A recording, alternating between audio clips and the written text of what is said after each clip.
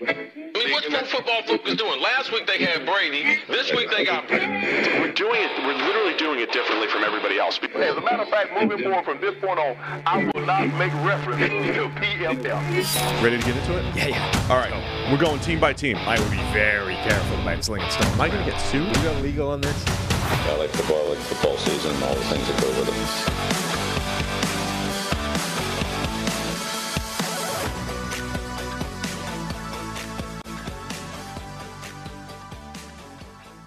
Welcome into the PFF NFL podcast. Steve Palazzolo, Sam Monson. We're live here on YouTube. It is a beautiful Monday morning, week 3 of the NFL. And you're back in the building. I'm back. We drove all day on Saturday. Oh, God. You just got to get in the headspace, Sam. No. And before we get into it, I know we got 2.5 hours of greatness coming up here soon. Mm-hmm. But congratulations on the World Cup rugby victory, Yeah. Sam. That's going to be the first 10 minutes, right? It's a big Full Ireland-South Africa breakdown. You get 30 seconds. Number 1 team in the world beats You number get 2. 30 seconds before people, just giving people time to get into the stream That's here. all I got. Number 1 team in the world remains number 1. Victory against number 2 for the privilege of facing the All Blacks in the quarterfinal, which sounds unfortunate, but that's where we are. Yeah, it's unfortunate that that's how the bracket laid out, but I'm just glad that the youth movement in Ireland from 3 or 4 years ago is really starting to pay off here. Yeah. A little more veteran of a team than that, but But they were young years ago. I mean, yeah, years ago they were, not so much now. Well, that's what I know. Yeah. All right, so we got all sorts of Week 3 NFL action to get into. Another crazy week here, Sam. You guys already discussed on the PFF NFL podcast show thing that we do here. Already discussed the 49ers 30-12 victory over the Giants. A legendary performance by the Giants pass blocking unit, the offensive line, the third worst pass blocking grade that we've seen in the last 4 years.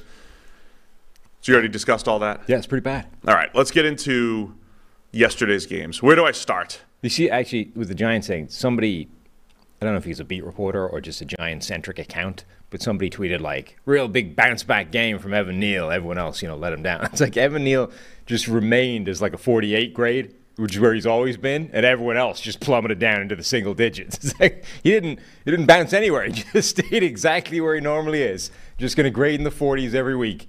And then everyone else somehow made that look like, actually, Evan Neal's your best offensive lineman this week. Yeah, it was not good. It was not good in that game.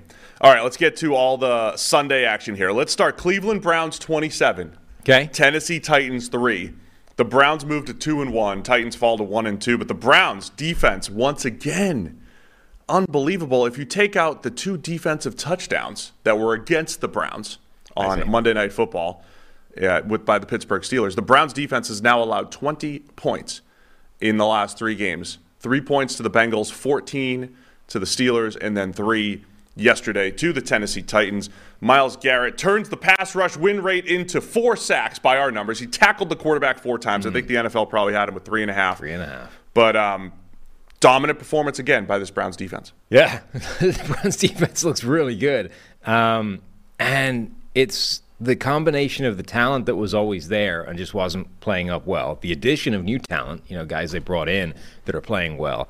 And then Jim Schwartz doing his part to make the scheme part of the defense as well, is making that group look like, by far the best defense in the NFL through 3 weeks. They look absolutely incredible. Yeah, they do. So just, starting with Myles Garrett, he was unblockable once again. There were multiple plays where, I like to do this. You freeze frame. You freeze frame the top of the pocket. And so, like, Ryan Tannehill would get to the top of the pocket, and Myles Garrett was standing right next to him. Yeah. That was never good. No. So there's a couple plays in there where Garrett and other pass rushers are just into the backfield. This is one, though, it's not just, hey, the talent figured it out. Like, the Browns spent the offseason doing this. The Browns spent the offseason adding Zadarius Smith and Obo Okoronkwo and Dalvin Tomlinson, pushing guys like Alex Wright down the depth chart so he doesn't have to play 700 snaps like he did last year, and it's benefiting everybody up front for the Browns. Myles Garrett had the most pass rushes on the team. Also a pass rush win rate of 35%, like last week's 40%. It's like, that doesn't mean anything. He didn't get home. Well, this is why it means something, because next week he's going to go and get home 4 times. Anyway, he had the most pass rushes of the team, but numbers 2, 3, 4, 5, and 6 are new players on the team. So Myles Garrett's doing what he's always done, but now the next 5 guys in the lineup are new. So absolutely, like reinforcements in the offseason have made a huge difference. Couple things that stood out here. So Derrick Henry finishes with 11 carries for 20 yards for the Titans. Is Derrick Henry being phased out of the offense? He's being outsnapped now by Tajay Spears, the rookie. Yeah, I wonder 2 how out of much, the 3 games. how much of that was just game flow. You're down. But most isn't of the this time. this feels a bit like Minnesota, Adrian Peterson, where, at the beginning of Adrian Peterson's career, he's on the field every snap because he's your best player. Now, he was always their best player, but late in his career, they're like, you know what? You can't really be on the field in passing downs. We're going to put random-ass running backs there instead because you're not any good at blocking and you're not a particularly good pass catcher, and this is what we do on passing downs. So you end up getting out-snapped by some rando that nobody's ever heard of. Now, look, I think Tajay Spears is a good running back, but, it feels like the same idea, right? Like, if we're taking Derrick Henry off the field in these situations, we're rather underutilizing Derrick Henry. Yeah, I'm just not sure how much of that is him not, the game flow deal, him not being as part of the pass game. But look, we've seen Derrick Henry start slow at other times.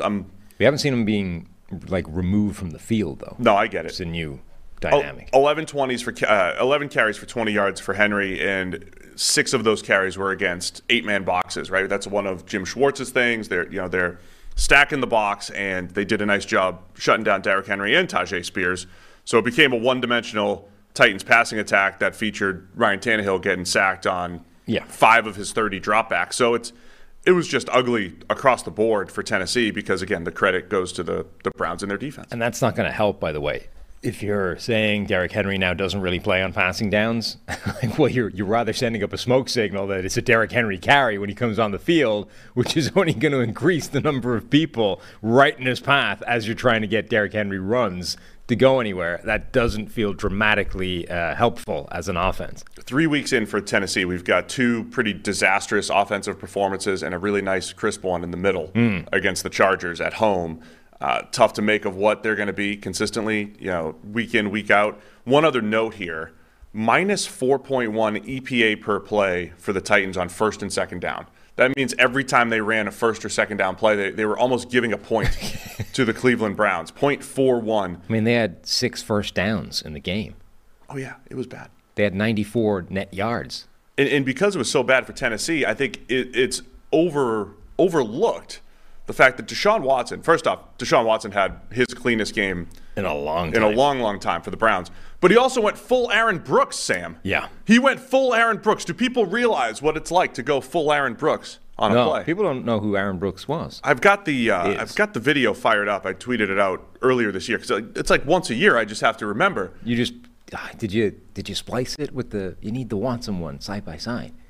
Yeah, I got to figure out. I need somebody to help to do that. Brooks in the standard def and Watson from yesterday. The stats don't tell you enough of the picture of what that was, because it's like 27 of 33, 289 yards, 2 touchdowns, no interceptions, 2 big-time throws, and 1 turnover-worthy play, right? You probably have a picture in your mind of what a turnover-worthy play looks like. It's not what Deshaun Watson did, So, yeah, Aaron Brooks back in 03 or 02, whenever it was, kind of gets like spun around. He loses his bearings, and he just chucks it backwards, directly backwards. And that's what Watson did yesterday. I don't know, how does that happen? You just lost your bearing? You didn't know, you thought you were throwing toward the line of scrimmage, but Deshaun Watson threw the ball directly backwards yesterday. It can happen. That's a fumble, by the way, yeah. in the NFL. So I accidentally tackled a teammate once because I thought I was facing the wrong direction. Somebody scooped up the ball and started running. I'm like, uh-oh. I took him down. It was a good tackle. Now, I was on the wrong person. That's the type of stuff I wish we had recorded. Look, stuff happens. You get spun around. You don't quite know what way you're facing, and you just feel somebody pick up a ball and start running. You're like, I got to stop that touchdown. I stopped it. Play was dead right there. So other than that play, Deshaun Watson played pretty well. Amari Cooper with 7 catches for 116. He got hosed out of a touchdown, right? Didn't they say he'd stepped out when he clearly didn't? Did they end up saying he stepped out? I thought they had, right? Did they? I don't know. That's another one. When I'm watching 9 games, I look I'm like, oh, they're doing a review. I don't have time. And I don't always, I don't have time to like see the I'm not going to sit outcome. and stare at the review. But I know Cooper had a couple passes where he was wide open behind the secondary. Nick Chubb's injury. Because I think they blew a whistle on it. Oh, that's what it was, yeah. At which point it can't Yeah. be anything other than stopped dead, right? With Nick Chubb's injury, the Browns did not get much going on the ground. Jerome Ford, who had that really nice Monday night game, only 10 carries for 18 yards. Didn't really matter, though. The Browns dominating this game. It's also, I mean, that turnover-worthy play that we mentioned with Deshaun Watson, like, his grade is going to end up pretty good. His numbers are obviously spectacular. For that to be the case with that play in there suggests, just how clean a game he did have. Played really well. Like, that was close to the old version of Deshaun Watson as we've seen, certainly when he was with the Browns, but for a long, long time. The one other thing I wanted to bring up in this game is, did you see that play where Myles Garrett was being followed by two tight ends side to side, right? They had the Titans were lining up with two extra tight ends, and they were literally tracking Myles Garrett, who was in motion before the snap, going, sort of wandering around, going left side, right side, and they were doing this so close to the snap, they ended up having to burn a timeout, right? And the thing is, it doesn't really matter what the reason for it was, right? There's two possible explanations. Either those tight ends were assigned, hey, Myles Garrett is murdering us right now, go and make sure he doesn't do that again on this play, right? Line up wherever he lines up, block him, help the tackle, please, for the love of God, make this play work, right? Or they were simply lining up whichever side they thought, was the strong side, and that was their assignment on the play. It actually doesn't matter what the answer was, because whether or not Myles Garrett individually is being assigned that kind of attention, or he was capable of individually changing what they were doing on offense in terms of like strong side, weak side, and was able to move around before the snap and screw up the play. So either it's like on an individual personal level, he's ruining the play, or on an individual personal level within the scheme, he's ruining the play. Either way, they've potentially just discovered this cheat code of like motion in defense. You see what the Dolphins are doing right now, motion on offense. If you're able to screw up the offensive play call by like running an edge rusher left to right, that's potentially huge for a defense. Yeah, there was a play in the Colts-Ravens game that was similar, where there was because defenses have done like pre-snap shifts and stuff, where everyone jumps a gap to the right or whatever, like moving around slightly before the snap. Yeah, but literally flipping your strong side edge to defender screw that kind of stuff up, or they'll flip over one play. But one guy being able to basically just run to the other side of the lineup and completely banjacks the entire blocking scheme is not something that's been messed with before too much. The Titans were absolutely banjaxed yesterday, I'll say that. Yeah. Weren't they? So, Browns 27-3. Very close to being 3-0 if they weren't, if the offense didn't blow it against the Steelers on Monday Night Football. I mean, that defense is looking absolutely phenomenal. And for the first time, the offense suggested that it could hold up its end of the bargain, and that's without Nick Chubb. If that ends up being the case, I mean, the Browns are that's a for real team. Fall is all about the back-to-school and back-to-routine checklist, and the most important task on that list should be securing your family's financial future, starting with life insurance. Fabric by Gerber Life makes it quick, easy, and affordable to protect your family so you can get back to enjoying life. Fabric was designed by parents for parents to help you get a high-quality, surprisingly affordable term life insurance policy in less than 10 minutes.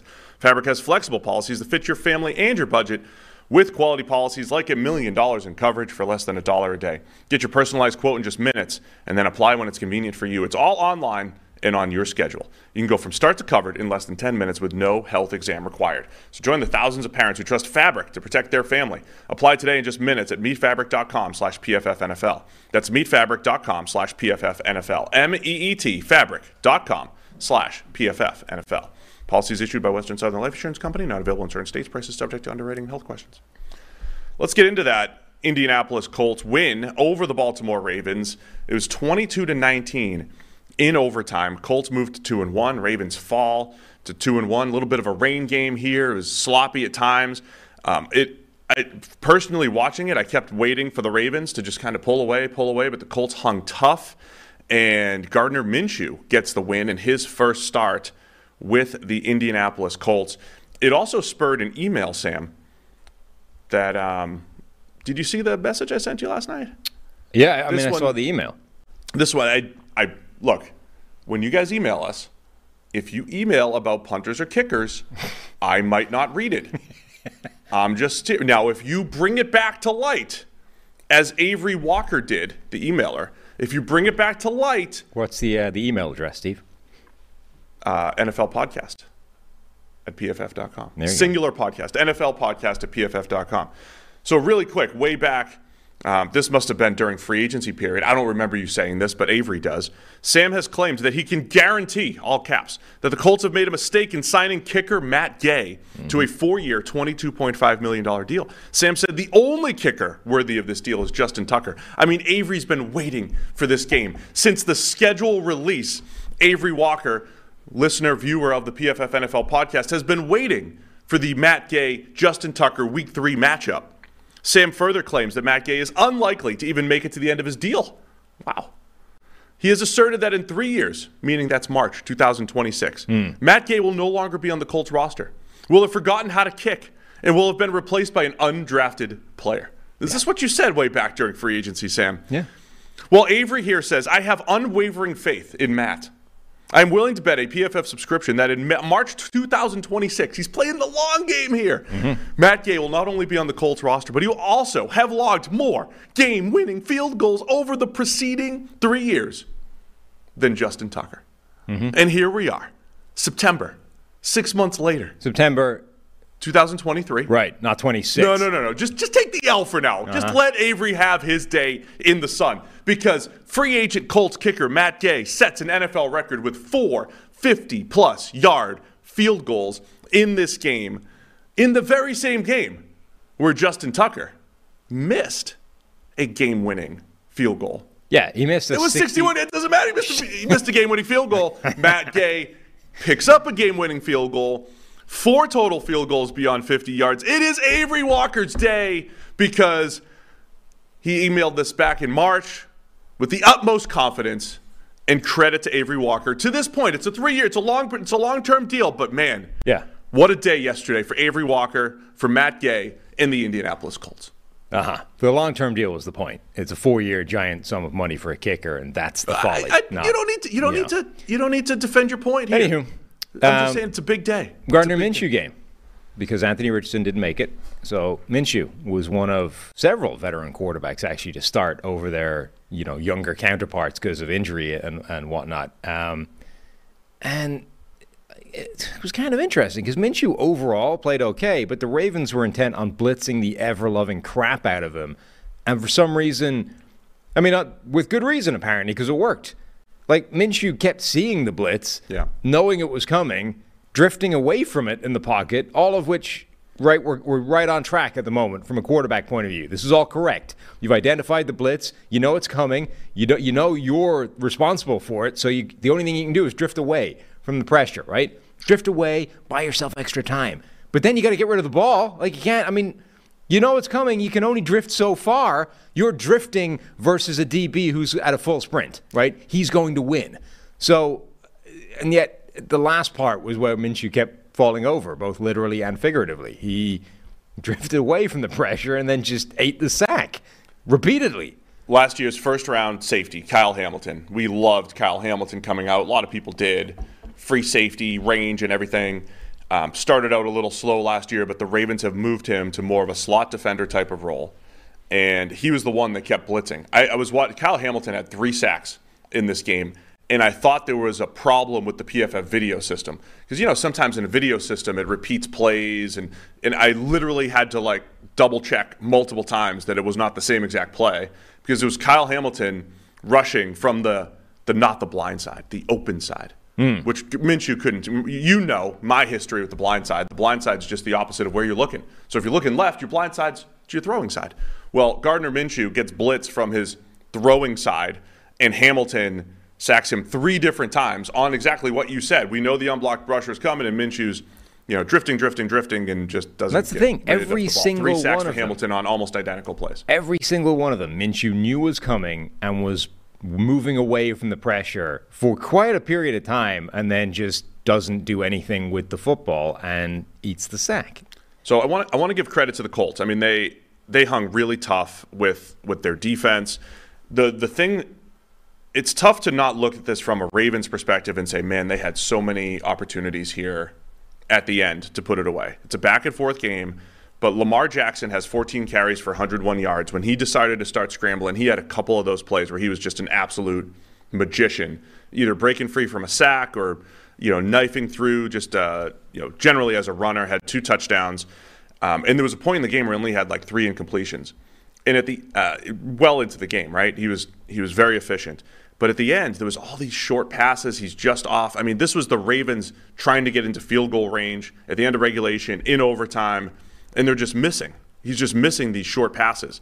Your guy, Zay Flowers, finishes with 8 catches for 48 yards. We don't need to, trash Zay Flowers because of pre-draft takes or anything like that. But it's another. He didn't have those explosive plays this week. It was another game where they put the ball in his hands and he makes these awesome moves for 1 yard, and he's just not creating enough after the catch. I don't think it looks cool, but 6 yards per catch on the 48 yards there for Zay Flowers.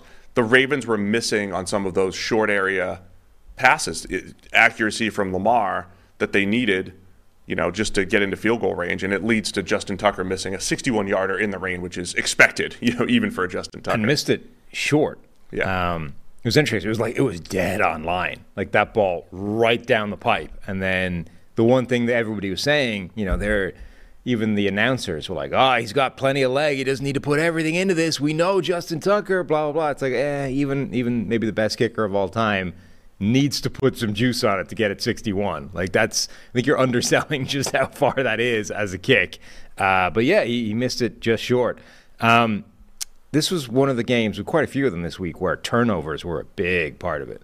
Early in the game, Kenyon Drake has a really nice play, and then Juju Brents, the rookie, forces a fumble at the end of it. Lamar Jackson, again, just like this time, okay, crappy conditions. It was wet, the tail end of Storm Ophelia, whatever the hell it was. Lamar Jackson tried to pump fake, and the ball just whoop, straight out of his hand. Zach Moss was making some plays. He had a big pass play, 50-50 pass, beat Patrick Queen. Did you see the play? It was 2 plays, actually, back-to-back, where the Colts lined up with Minshew at quarterback and a kicker, Matt Gay, split wide on the play.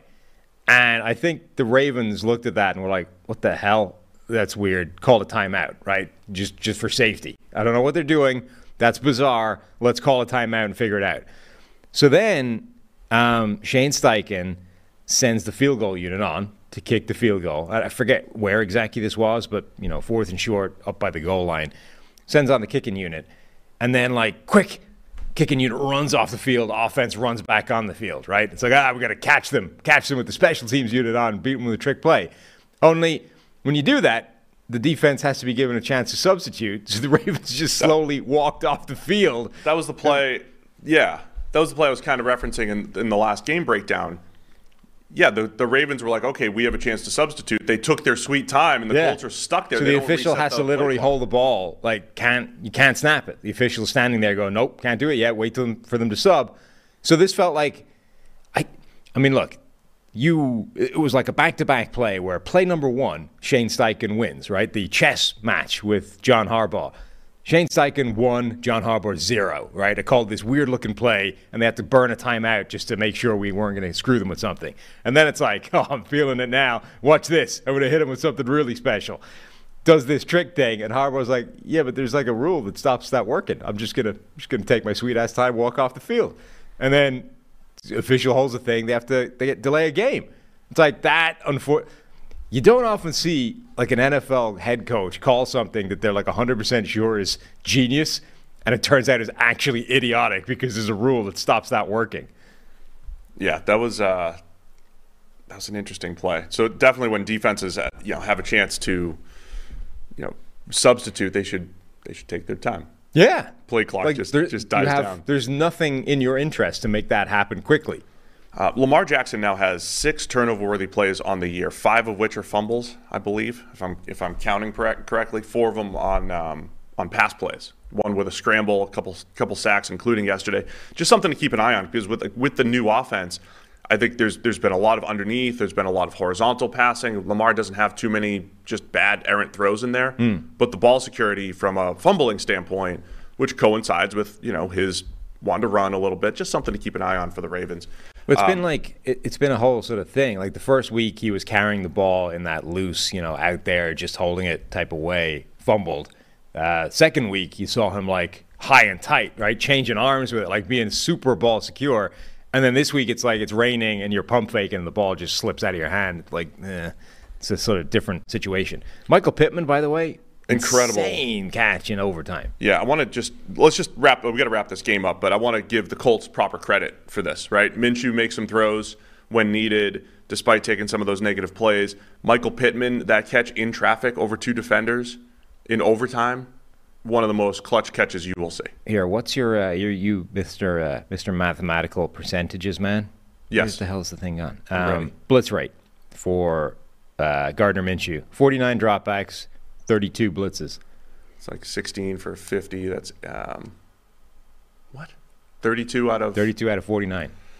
It's like 16. It's like 63%, probably something like that. This year, through 3 games, the blitz rate from some defenses has been off the charts high. Like the 2, how far does NGS data go back? I haven't checked 16, in our system, but like the 2 single highest game blitz rates in NFL history happened in the last 5 days. Both of them. And they both resulted in getting wrecked. Like, the defenses got carved to bits. Yeah, I don't understand that level of extreme. I don't. You mentioned Juju Brents with a nice game, the rookie second rounder for the Colts. Also, Dallas Flowers, the big long corner for the Colts. Just want to shout those guys out because they're one of the most fascinating position groups in the NFL that I mention almost every week. They weren't exposed the way we flagged could potentially happen. Small, shifty Baltimore receivers versus big, long, tall, young, not great necessarily Indianapolis corners. They held up well. All right, let's go. Detroit Lions 20, Atlanta Falcons 6. Lions move to 2-1 on the season. Falcons fall to 2-1. Lions, after a rough game defensively against Seattle last week, they come back and sack Desmond Ridder 7 times for the Falcons. And Bijan Robinson held to only 33 yards. The battle of the first round running backs goes to Jahmyr Gibbs this week. And the Lions, much better all-around performance from Detroit than what we saw last week against Seattle. Yeah, I mean, great defensive performance from Detroit. That's first and foremost. They did an incredible job here. Early on, Alex Anzalone, friend of the show now, ish. He's on the show. He was on the show, and we had a cordial conversation. And then he, accosted us about why our grading thinks he stinks. Off air, though. Yes, off air. It's good of him. Professional. Very professional. He got a stop on 3rd down on the opening possession. I forced the punt. Great play. 3rd and short, like the exact type of play where linebackers are getting screwed in today's NFL. It's a tough assignment. Brings down his man, forces the punt. Great play, Alex. Good work. See, mending bridges. Yeah, there you go. Well done. I've been concerned about Detroit's pass rush over the last couple of weeks, where it's been Aiden Hutchinson and no one else really stepping up. And in this game, they absolutely stepped up.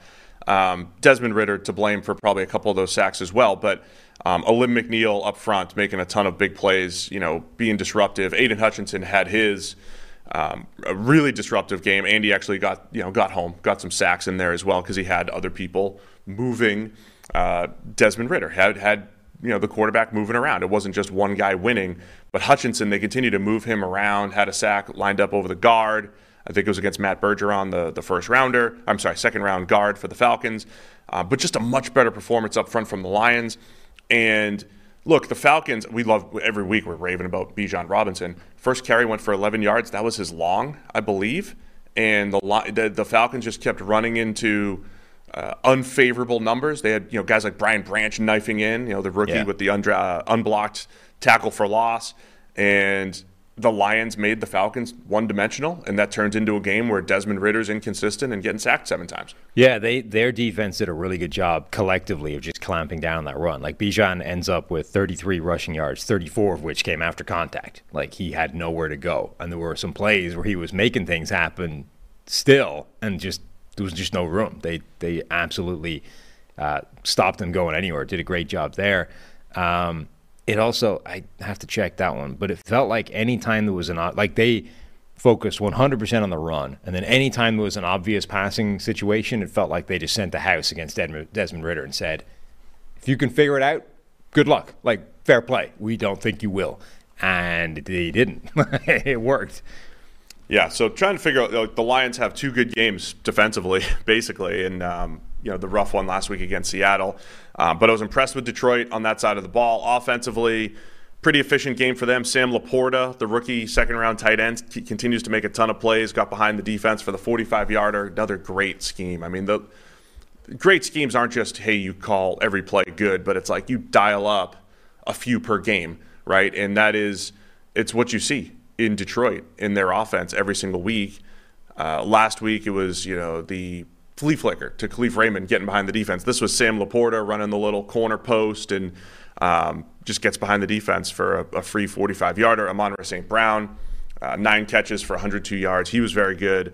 And Gibbs, like I said, he ended up taking a little bit more of the workload, 17 carries for the 80 yards, including a 21-yarder, I think, late when they were running the clock. Yeah, and I think they did a good job of they kind of did what we were calling for them to do, right? Just gave him some running back plays. Don't get caught up trying to make this offensive weapon thing work. Just give him the running back carries that opened up by David Montgomery not being there. That's where you're going to get, use out of him. I wasn't sure they were going to do it. I didn't think they would, but yeah. But I think that's the smartest thing to do. We also need to, so we're 3 weeks into the season, right? Which means it's time to take victory laps. Because obviously at this point, we know. Yes. Right? Brian Branch is incredible. That dude is amazing. Brian Branch is going to be one of the best defensive players in this draft class, which I've said all the way along, and I'm now 3 weeks in, I'm comfortable that that's true. The dude, 9 targets, gave up 5 catches for 32 yards, i.e. nothing. Two forced incompletions.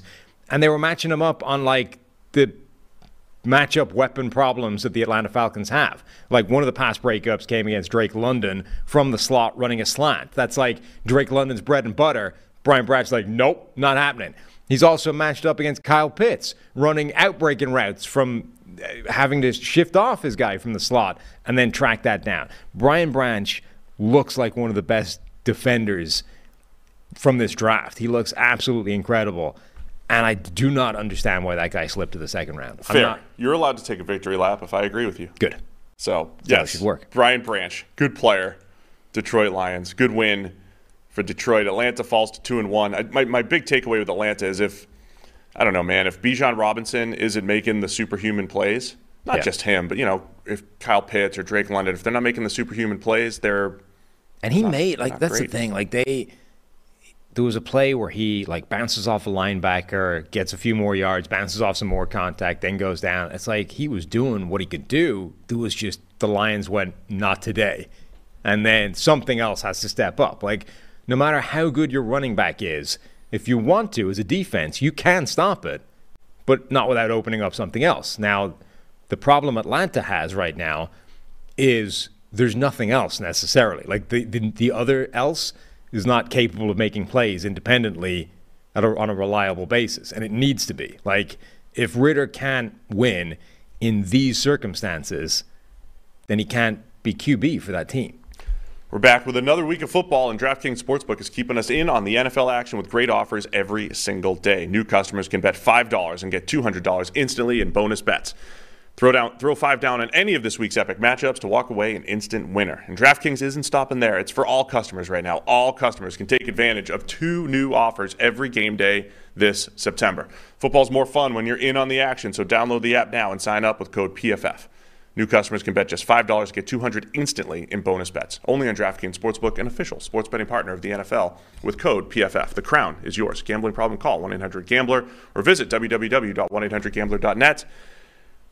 Bonus bets expire 7 days after issuance. Eligibility and deposit restrictions apply. All right, let's go. New England Patriots 15, New York Jets 10. Patriots get their first win. Both teams 1-2 now. I think the game kind of went as expected. A defensive battle, little rain, slippery ball. And so other than a 58-yarder from New England, busted coverage, 58-yard busted coverage to Pharaoh Brown, neither team really did much offensively. There's drops. New England's offense looks better than the Jets, But the results were pretty close because, every time Zach Wilson was under center, did you ever feel threatened? Did you ever feel like he was going to, be a threat to score? Not really. So, And yet the Hail Mary almost and the Hail Mary almost won it. it had a shot for the Jets. I mean, it wasn't going to be on the clean catch, but it was deflected, and was it Randall Cobb? Randall Had a Cobb almost chance. landed in Randall Cobb's Right, hands. had a chance of bringing in the Hail Mary off the deflection. It has now been more than 2,800 days since the New York Jets beat the New England Patriots. Wow. That's quite a long time. It's many years. Yes. Yeah. I mean, it just felt like, remember last year they were in a 3-3 game. I think it was in New York, right? 3-3 game, and the Patriots won with walk-off punt return. Yeah. To win 10-3. This game was, you take out the 158-yarder, and it's very similar game. Patriots also, one key play, Matthew Judon with the sack in the end zone for, they call that a safety. They do. To go up 5. So when the Spins. Jets were driving, every time the Jets were driving at the end, it was, needing a touchdown, not just a field goal because of the Judon play there. Yeah, the Jets had negative yardage in the second quarter. I mean, this was going as you would expect from the New York Jets. They get on the board with a field goal from, the moon. That's how you got the first 3. And then, the Matthew Judon spins inside Mekhi Becton for the safety. Remember, the Jets' offensive line was bad to begin with and then banged up as well. Zach Wilson's pressure rate in this game, it was only 50%-ish, which for him is massively improved. It was sky high, off the charts. That's not insane. even the offensive line, though. I mean, it's Well, it's both. I mean, it's not the collective. offensive line. It's everything. He is sitting there waiting. Fields was doing the same thing. I mean, sometimes you got to see bad quarterback play to appreciate good quarterback play. It's almost like when Fields, in particular, drops back. He's catching strays during the Jets breakdown. When Fields drops back, it's like, let me wait as long as I can until someone's in my face. I mean, that's Zach Wilson. It's a little different. It's not waiting. It's like, I'm going to move into the pressure. I'm going to retreat so my linemen don't have proper blocking angles. I'm going to roll out because I don't know. I'm just not going to throw the ball on time. That's the biggest issue with Zach Wilson here in year 3. It's not even the throwing of the ball. It's just seeing it and throwing it on time. Because there's a few, it's not like there was never an open receiver in there either, No. But heading into this game, at least, I think it's been a collective of everything. The offensive line is bad, and Zach Wilson is bad, and the two of those things together make each other worse, and everything is awful. Then you add in the fact that they're banged up on the offensive line as well, and down players. Doesn't add up to an awful lot of success. If you're going to be taking victory laps 3 weeks in here, are you willing to concede a miss on, say, Christian Gonzalez, Not a chance. Patriots' first-round corner? No. They're early in the game. Another nice game, gives up only one first Right. down, has a pass breakup. To Zach Wilson. Last week he did it against the team that just scored 70 points. He had an interception. Yeah. And the interception was nice. It was also a wildly underthrown pass where he just beat Tyreek Hill to the ball. Anyway, this week it's I knew this was coming. I literally wrote it down in the notes. Christian Gonzalez is potentially shadowing Garrett Wilson in the game. Holy crap, if he does a good job today, wow. It's but against Zach Wilson, I could cover Garrett Wilson all day shadowing him. The ball's still not going his way because Zach Wilson's back there. Look away from the ball. Doesn't man. matter. Look at the plays. Look at the non-targets. See him moving and Yeah, moving has never been his problem. That's literally now he's making plays on the ball. Right, when it's wildly underthrown, it's just hanging up there for somebody to go catch. Number one note in every single person's evaluation of Christian Gonzalez is the man moves better than any corner to come along in years. The problem has always been the last step, which we don't get to evaluate in this game because Zach Wilson is throwing the ball. As much as Zach Wilson's the problem, the Jets' rushing attack. Now, look, it all coincides, right? You're going to stack the box and make Zach Wilson beat you. I get that. But Breece Hall, Dalvin Cook combined for 36 yards on 20 carries, long of 7. They're they're contacted behind the line of scrimmage on average. New England did a great job up front. But again, it's in part because you're not afraid of the pass game whatsoever. So Breece Hall bottled up. Dalvin Cook has been bottled up all season. even if you draw up the game plan, as you know, every talking head on TV is like, oh, there's got to be all run game. It's got to be Breece Hall. Even I'm saying, man, I would just maybe keep feeding Breece Hall and hope that he breaks one. It doesn't work. It just doesn't. It can't work if you don't have room to run. And so the Jets don't have room to run, and defenses don't respect it. So I think this might be the week where they look elsewhere at quarterback. It has to be frustrating that they can't even run an offense, and that the Jets defense gave them opportunities to win. Gave them opportunities. Take out one busted coverage, man, and this is just as bad on the other side for the New England Patriots. And the Jets defense is giving the offense multiple opportunities to make a comeback, and they just couldn't do it. It's like last year. Like, that defense is good enough that if anything viable happens on offense, they've got a chance to win pretty much any game there. And they're still somehow falling short of that benchmark because Zach Wilson is awful. The problem is, we've had this conversation over and over. Like, there's only that many. Like, the real issue is that offensive line is bad anyway, right? We saw last year an offensive line that's significantly better than the Jets make Matt Ryan collapse late in his career, right? Matt Ryan apparently is one of two veteran quarterbacks that's picked up the phone and been like, hey, would you be interested in bringing me out of this booth back onto the field? His agent called. Whatever. The point is, the Jets didn't return the call, and honestly, I think that's the right decision. Matt Ryan behind this offensive line gets murdered. Who was the other old ass? Chad Henne? No. Chad Henne. Carson Wentz reached out. Carson Wentz was the other quarterback that reached out. Now, that one maybe. But Matt Ryan behind that offensive line is a bad idea.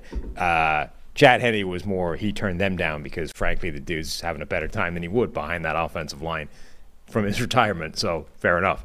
Dalvin Cook, I remember when James Cook was coming out. I'm like,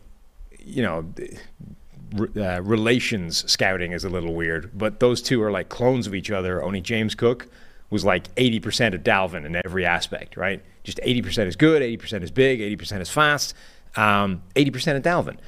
Current Dalvin actually looks like 80% of James Cook now. He's just not the same guy. He's done. It's flipped pretty quickly. He's old and busted now. It's not Dalvin Cook anymore. Doesn't look good. Doesn't look good for the Jets offensively. Credit New England. They, to me, this was a take care of business game for New England because Zach Wilson, as someone in the chat says, Zach Wilson is like a rain game, but there was also rain too. So New England's got Dallas next week. That'll be a little more interesting now after what we saw from the Cowboys last week. Patriots get on the board with their first win. Efficient running game for the first time in a while. Zeke averaging 5 yards a pop. Looking a little bit better. Ramondre Stevenson, a little rough start this year at running back, not creating after contact. Had at least one drop in there. So just one drop, one play where he was late looking for the ball and it just pinged off his head or something. Yeah, like, some ugly ones in there for Ramondre Stevenson. All right, let's stay in the AFC East, Sam. Okay. Miami Dolphins 70. How much? 70. Just this week. Yeah. Broncos 20. Most points scored since 1966. Third most ever, and they pass up the opportunity to kick a field goal and make it the most ever. The box score looks fake. Yeah. I mean, it started with Tyreek Hill wide open, weaving through the defense for a 54. Not even weaving, just kind of running straight, actually. 54-yard touchdown. And then things got worse for the Denver Broncos. Who was it? He ran around the Broncos safety, which I think was probably... I'm just checking the number to make sure it is before I write him off. No, it was Elijah Campbell. He ran around. No, sorry, that's Dolphin safety. Kareem Jackson. That's who I thought it was. So Kareem Jackson, pretty long in the tooth, relatively old as players go these days. He ran all the way around Kareem Jackson in the kind of way that makes players retire. It's like that's the play when you're evaluating it personally on the film. You're like, I can't do this anymore. If that is possible to happen to me on the field, I no longer have a place on this field. Now look, it's Tyreek Hill. He can do that to a lot of players, but that was the kind of play that makes you think about where your life is going if you're a DB, and Kareem Jackson just let it happen right in front of him. And that was like the start of the floodgates. From that point on, remember we were talking last week about the way things got away from the Texans because they got in a hole early and it made everything more difficult, and they had to... Is scoreboard pressure a thing that people talk about in football as well as rugby? But like the scoreboard starts getting away from you, right? And that changes the way you play. Like game flow, we talk about a lot with football, but scoreboard pressure is a word, or is a term that you hear a lot in rugby. And this is what it felt like. Miami put up points quickly, early. The Broncos are trying to get that offense together and make it all function and yada, yada. And now it's like 21-10, the 2-minute warning, and then it just completely spirals out of control. And this happened a couple of times in this game. It's already bad, and then a couple of plays bounced the wrong way, and Miami, every time that happened, Miami just put a touchdown on the board.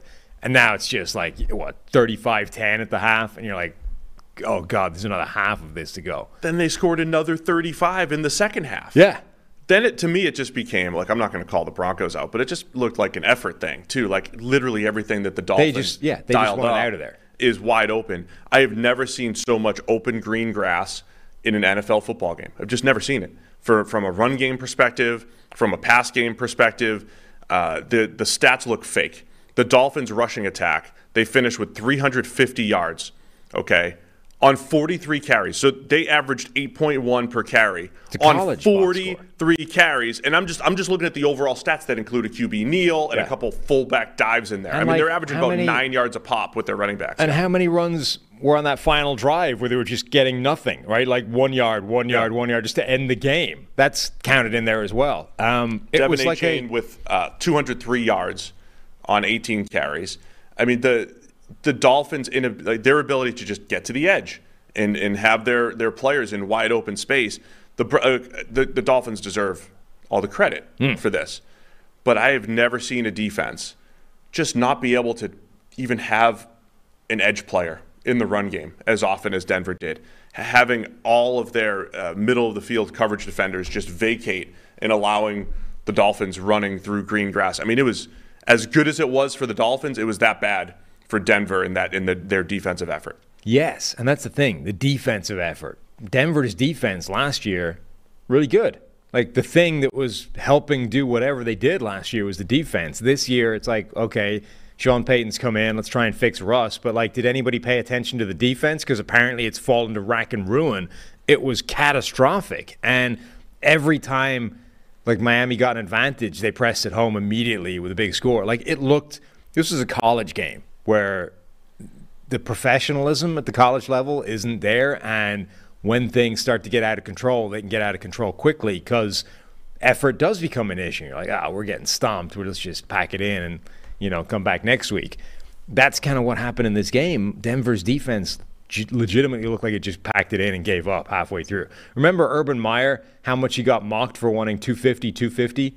If we could just get 250 rushing yards and 250 passing yards in every game, that's the goal. That's what we're striving for. And everyone's like, you moron, do you have any idea how much yardage that is, particularly on the ground? That's absurd. Miami did 350, 376, 350 rushing yards, 376 passing yards, and it could have been more. Like, they eased up at the end. Mike White played in the game. And, the run game at the end, they literally passed up points just trying to get out of the game. Mike White also had a 68-yard touchdown to Robbie Chosen. Robbie comes in, formerly Robbie Anderson, also formerly Robbie Anderson, with a different and Chosen Anderson. And Chosen Anderson. Yeah. Now Robbie Chosen is averaging 68 yards per catch. Does he have any other catches this year? I don't know. Anyway, it was ugly. Yeah, and there was no Jalen Waddle. No, that's the thing. Yeah, Miami was down one of his most important players. Jalen Waddle. So it was summed up by this tweet from somebody called Danny Drip Marino. The Broncos traded a first and a second round pick for a coach who just got beat by 50 by their former ball boy.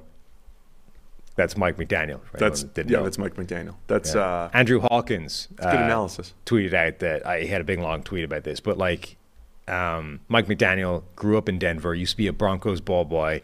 They wouldn't even interview him when they had the head coaching vacancy for Hackett, right? In 2022. Didn't even want to take the McDaniel interview. It was probably a factor. I'm sure, the fact that Miami every time ruthlessly put up a touchdown, any opportunity was given in this game, probably played into it. And I also think, like late in the game, when they didn't go for the record, I don't know if that I say patronizing, you guys say patronizing. That was probably part of it, right? Like, What's the most painful thing that could happen in Denver right now? Is it us setting a record against them, or is it us going, you know what? No, I'm not going to do it. I'm going to ease up. I'm not going to do it to you. I wouldn't do that to you. I'm going to be nice and not put up 73.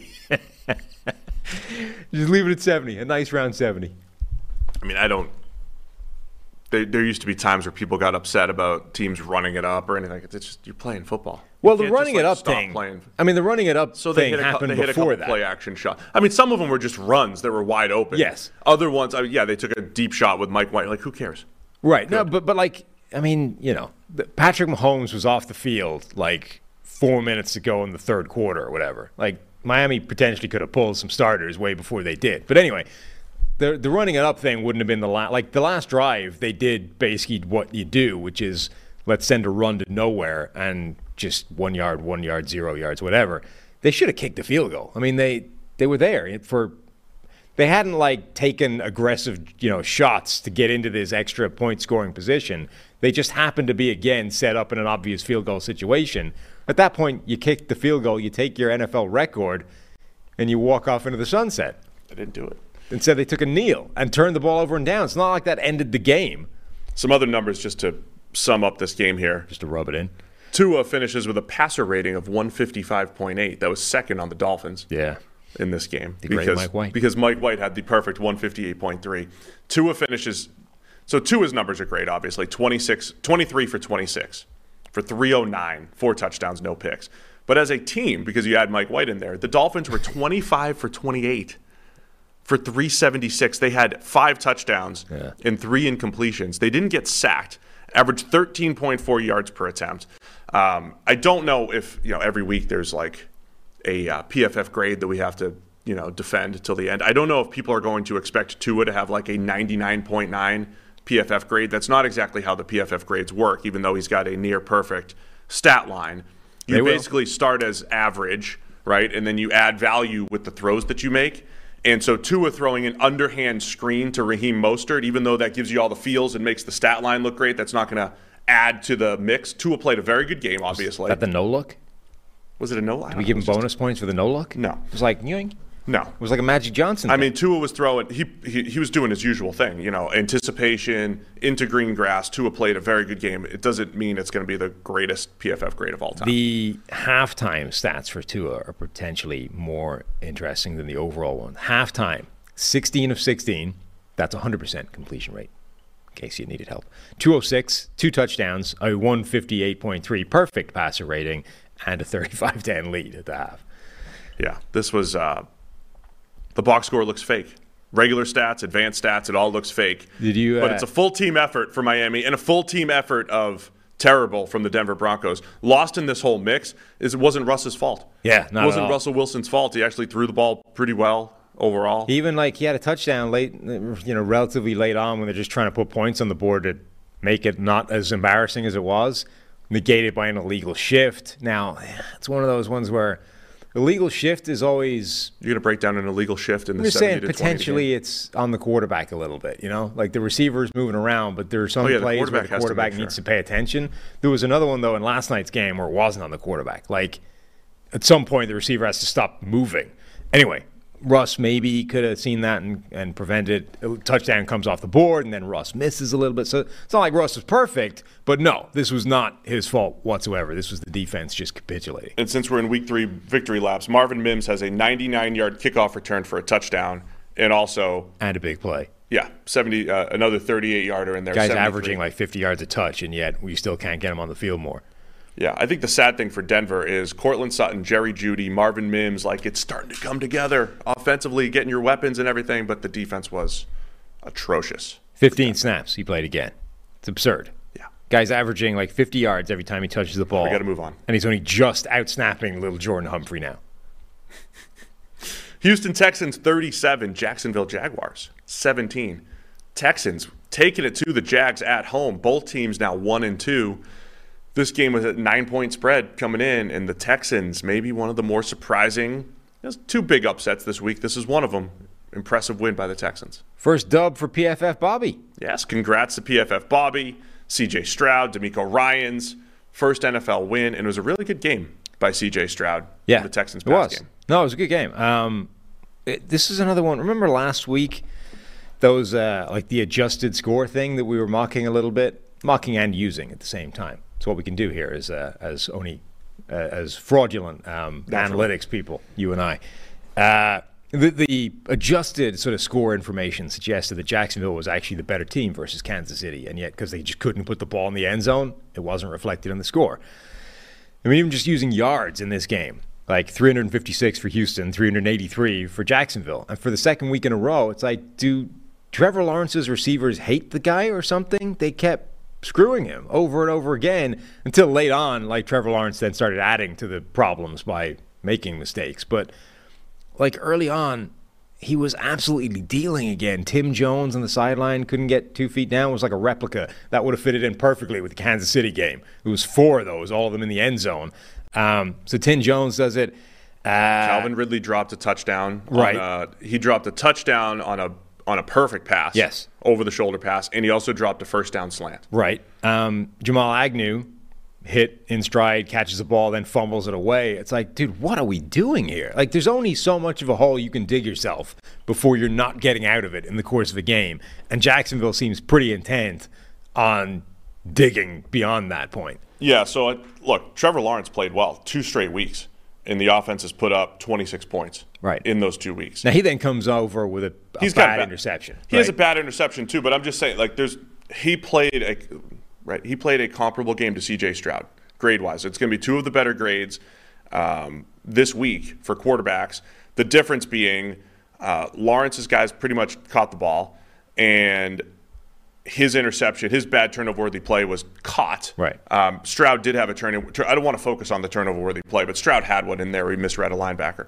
Stroud was fantastic, though, other than that. Going through reads, accuracy. He had one play that I thought was just great. You know, you have the play action with the quick hitter behind the linebackers, and it's often there in the NFL, but it wasn't on this particular time. And Stroud sees it immediately, resets his feet, and throws it deep out. Perfect for a first down. You don't see that often in the NFL anywhere, and C.J. Stroud executed it to perfection. I don't want Justin Fields catching strays again.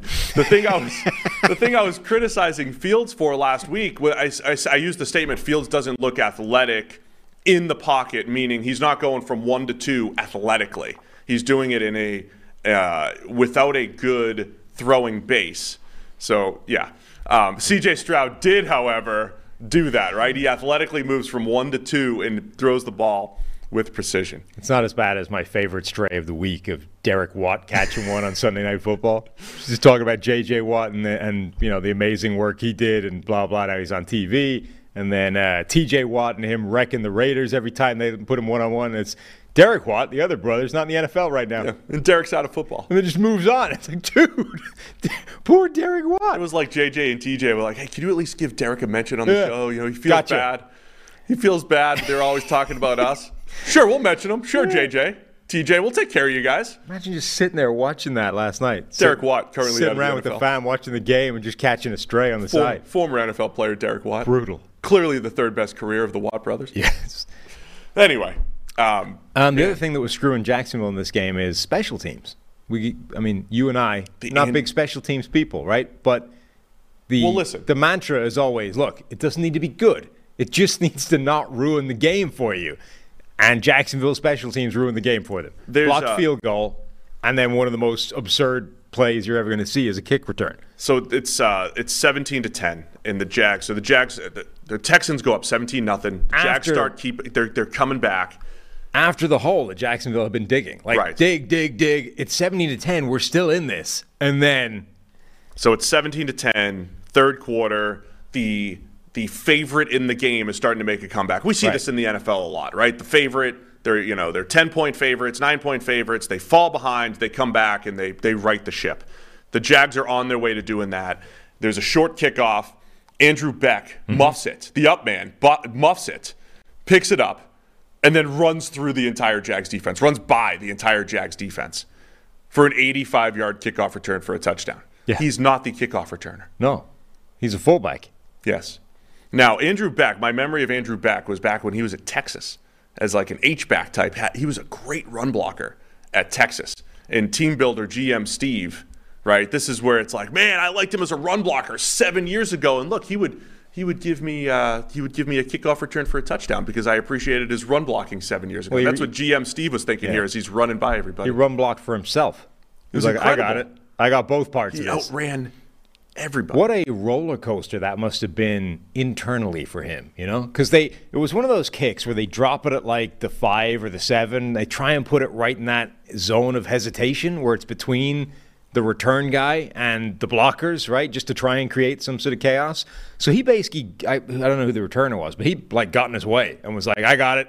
And then he didn't got it. He dropped it. You're like, oh no. Worst thing possible. Like, I have made the biggest screw up possible on this play. I got in the returner's way, I claimed the ball, and then I dropped it. I put it on the turf. That's like the worst thing that Andrew Beck could have done in this play. And then he completely redeems himself, Dumb and Dumber style, by picking it up and then housing the thing down the sideline. Busting like 3 tackles along the way. Beautiful. It was like the Dan Connolly play, except he actually made it into the end zone. There's no way he's like allowed to catch the ball. No, that's what I'm saying. Like, you made the cardinal sin of, look, you're not allowed to do that, but if you're going to do it, don't drop it. Like, whatever you do, make sure you secure that thing and don't screw it up. In baseball, you'll love this. When there's a pop-up in the infield, the pitcher is never supposed to catch it for whatever reason. Best athlete on the field, but they never want the pitcher to catch the ball. So when you were practicing these drills, we'd be in the middle of spring training, and this was the rep for the pitcher. They would hit a pop-up, and you just say, up! You just point, and then get out of the way. That was the rep. Like, I did 15 reps of ball in spring training per day, and like 6 of them were just up on pop-up day. You just point up. Yeah. And, you just never catch it. Just get out of the way. Don't catch it. Do you even have to, like, are you pointing at the ball, or are you just saying it's up there? Just to say it's up. Just look up. Just go. You find it, but it's up. Yeah. The third baseman's. Then they have the third baseman's going to come, running sideways over the mound to try to catch it, and that's better than having the pitcher try to catch it. That's how baseball's done it for 150 years. But it reminds me of Beck, who's never just like, get out of the way. Just don't catch. Just go block somebody. Don't catch it. And he's like, no, I'm going to catch it. I'm going to hate myself for this, but why don't they want the pitcher catching the ball? I mean, the other fielders are paid to be fielders and the whole thing. And I think at the major league level, the ball's up so high, you're not used to catching pop-ups as a pitcher. That is their job. Well, maybe they could be if they spent that time catching the ball instead of just pointing at it. It was fine. Ball. I didn't ask questions. I just if it's a little bit, if it's like more of like a little looper type deal, you can catch it. But like when it's really high up there, you point, you get out of there, and you let all 4 infielders run over the mound, trip over the rubber, and all that. It's somehow easier. You're literally a walking embodiment of that difference between generations thing. Like millennials and zennials and whatever they've reached at this point, they always want to ask why. They need to know why. You're just like, I didn't ask questions. They just said point. I pointed. No, it was good. I didn't need to know why. It was easy reps. Easy reps. Just do my job. Yeah. Do your victory lap week here. Tank Dell. I mean, look, one of the touchdowns was a coverage bust and wide the hell open. But yeah, look, Tank Dell's good. It seems like fast receivers get the coverage bust. Get coverage busts? I call that the Kenny Stills. Kenny Stills had 4.3 speed. Why was it always? You don't need 4.3 speed to be the beneficiary of the coverage bust. But it always seems like Kenny Stills is a big play threat. It's like he didn't beat anybody. He ran straight, faster than most people, but he ran straight. But that was Tank Dell on his last touchdown. Mm-hmm. But 2 big plays in there, 2 downfield throws. Yeah, I mean, Tank Dell is a good receiver. Like, feed the man the ball. But more to the point, like that receiving core for Houston is good. I mean, Robert Woods, Tank Dell, Nico Collins, all 3 of those guys are making useful plays with this offense. That is not a bad trio for C.J. Stroud to be playing with.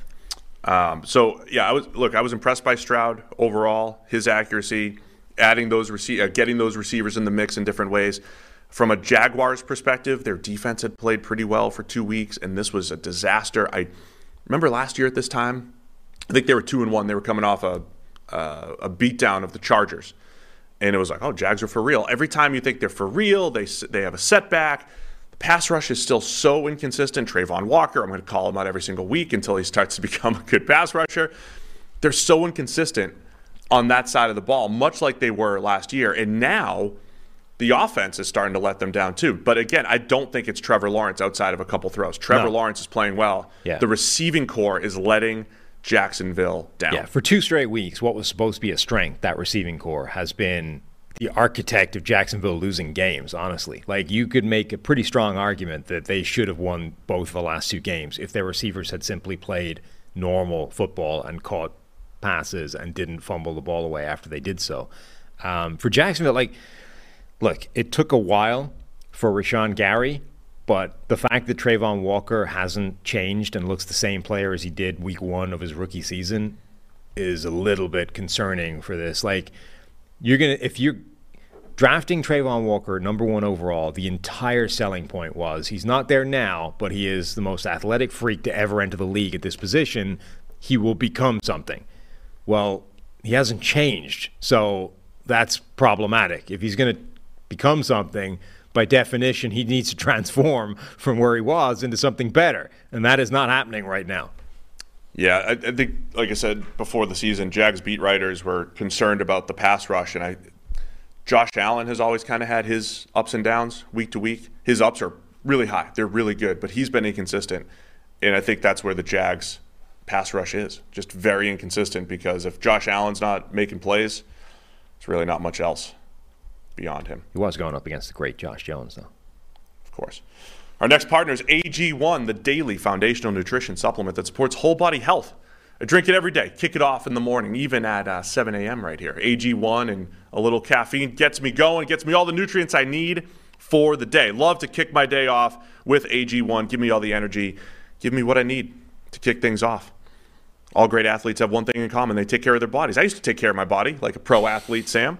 I would have loved to have AG1 back then as part of my daily routine. I'm just glad I have it now, though. Setting myself up for success with 75 high-quality ingredients that give me key daily nutrients that support energy, focus, strength, and clarity.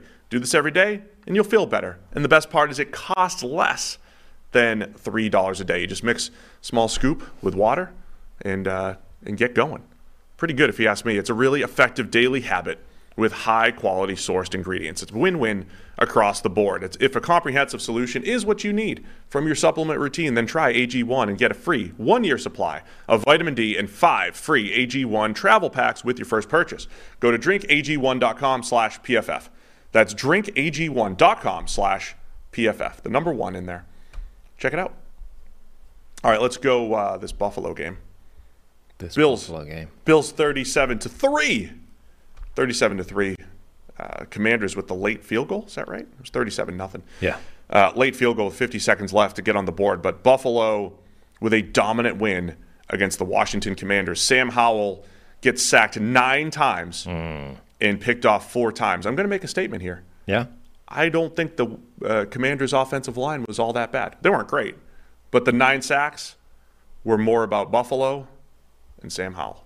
But Bills make a statement here, and their defense has played real well this year. It has, yeah. Sam Howell takes some terrible sacks, which has always been a thing. It's always been a feature of his game. His sack rate in college is like off the charts insane for a guy as good as he is. He just takes some horrific sacks, and then he's got that little bit of YOLO to his play, in terms of where he's passing the ball. I mean, you saw the good side of that last week, the week before, where he put that ball where only Terry McLaurin could get it. Denver, 2 weeks into kind of double, triple coverage, but well placed into that coverage, right? Yes. Not just a heave and into players and hope his guy gets it. Like, it was a well-placed pass into aggressive coverage, tight window, but hit it. The flip side of that is when you don't get it right and you just look like you're putting the ball in harm's way with ridiculous regularity. Now, look, okay, there's 4 interceptions, so it's bad, right? But like one of those interceptions, it's not the worst pass in the world. It was a really, really good play by the linebacker to doing exactly what you hear talk about sometimes, of like an athletic play to sort of get depth, squeeze the window shut, and then picks it off like full extension to make sure he comes down with it. That's not the worst pass in the world. Other ones bad. But then when you combine that with the taking sacks thing, now you've got just an offense that isn't going to function anymore, right? You can't do both those things at the same time. You can't really do either one of them, but 2 of them combined is catastrophic. So I want to describe the Bills' defense and how I think their coverage unit deserves a ton of the credit for the 9 sacks. First off, Terrell Bernard had that interception at linebacker. Yeah, he also had a sack play on a blitz. Terrell Bernard, one of the underrated stories for Buffalo was them moving on. It was a big story for Buffalo. Moving on from Tremaine Edmonds this offseason at linebacker, they had like a three-way battle for starting linebacker opposite Matt Milano. Terrell Bernard was fantastic in this game. I think he had a fumble recovery too, if those don't matter. But great interception, had a sack. Those don't matter. Those don't matter, no. Bernard was a 2022 third-round pick out of Baylor, and he was already a pretty good run defender last year, only 111 snaps. But still fantastic against the run. I mean, he just knifes in and gets into running lanes, finishes plays, but he had the great interception in this game as well and was just all over the place. So just something to keep an eye on for Buffalo as the linebacker play. Bernard stepped up. But I tried to go through all 9 of those Sam Howell sacks. Some of the notes. I mean, the Bills were just playing tight man coverage. Nobody's open. And Sam Howell's not the type of guy who's just going to like quickly say no to a progression and get to the next one and get to the check down. So as soon as you take away read 1 and read 2 from Sam Howell, it's like a sack opportunity here. So the Bills defense did a great job I'm not taking anything away from the Bills pass rush, but this is one of those instant reaction. 9 sacks, offensive line's trash, Bills defensive front's great. And there were certainly some plays in there. Leonard Floyd had an elite pass rush in there. There were some good ones, but so many of them. I mean, there's an RPO where it's a running play, right? He holds the ball, doesn't throw it, scrambles out, gets sacked. There's the extra rusher on a blitz. There's Sam Howell literally just runs into Gregory Rousseau on a well-blocked play.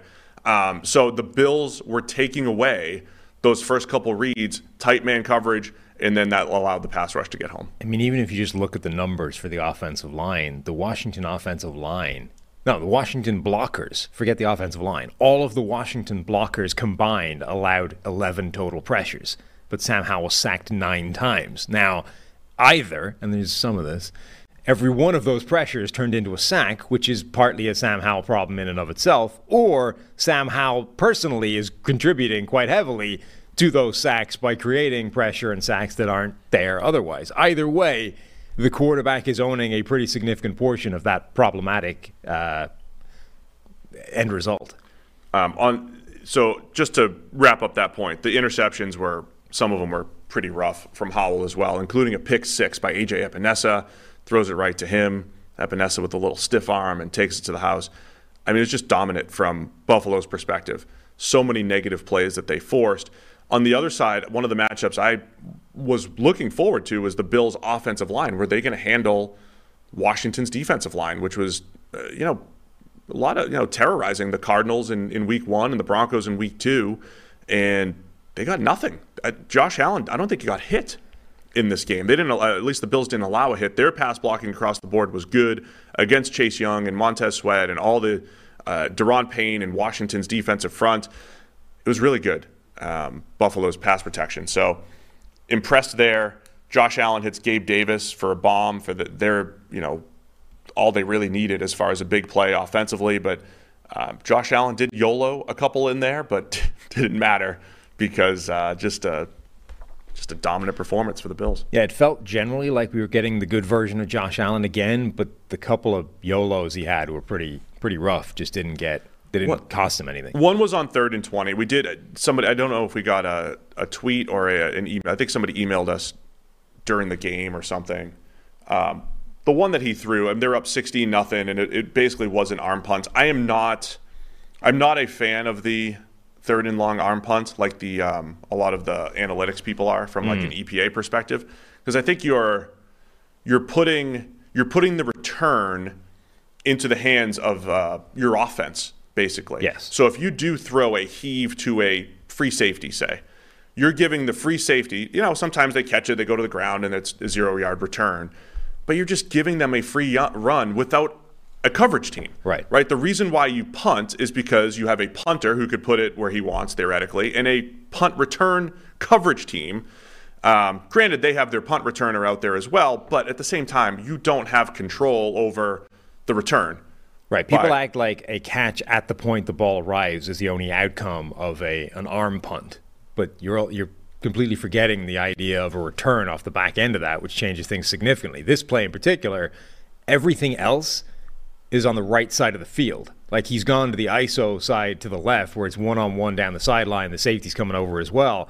If that gets picked off, there's literally nobody from Buffalo on the left side of the hash marks for the rest of the field. Like, if he can get a run down that sideline, okay, I'm sure they can, like, the angle and the, they can close that off.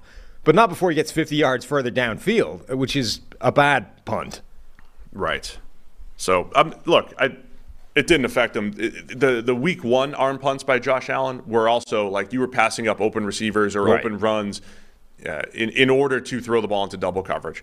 So I tweeted yesterday, the Bills are still elite as long as Josh Allen isn't arm punting. I believe that. I mean, their defense has given up, 26 points in 3 games, whatever I sent out there yesterday.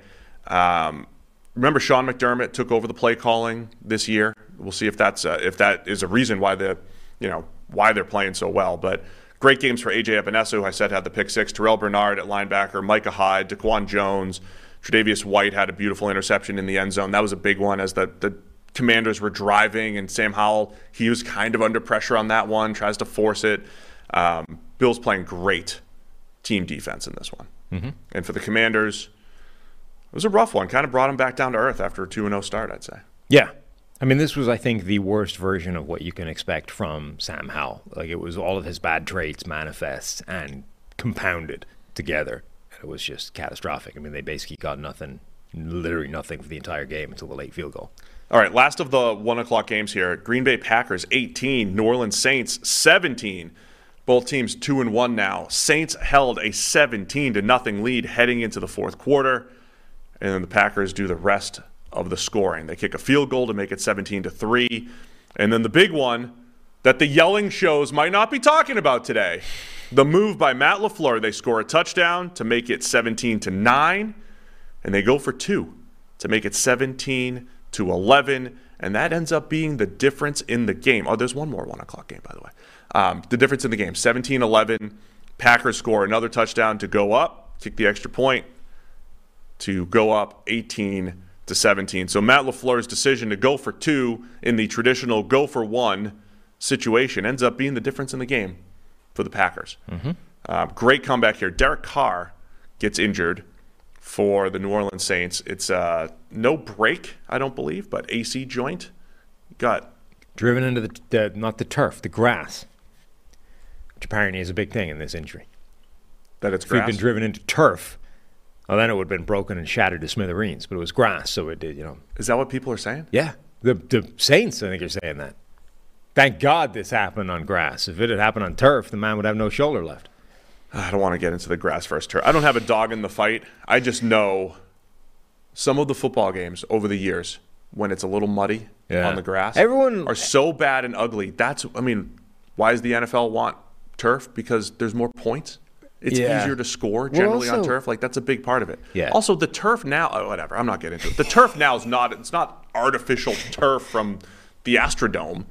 Yeah. It's not that hard. And honestly, but either way, I'm glad there's not a break, and I'm glad that Derek Carr might be able to come back here in a couple Everyone weeks. wants grass in every game until you see what that looks like, And there are games where when grass is down and it's weather or whatever, it's not great. I mean, this game, Jordan Love almost lost his ACL and a groin by slipping on the grass in this game and, like, doing the splits and, like... That was one of the worst plays I've ever seen in an NFL game. It was bad. But also, like, I mean, to him getting out of that without injuring something was pretty miraculous. That was because of the grass, right? The Super Bowl was just an entire game of people slipping on their ass because of the grass. It's not all it's cracked up to be all the time. But apparently, it's a significant part of Derek Carr still having a shoulder, if you listen to certain people. This was a sort of Jordan Love come down to earth game a little bit. He hadn't had an interception yet, although that wasn't necessarily due to being particularly careful with the football heading into this game.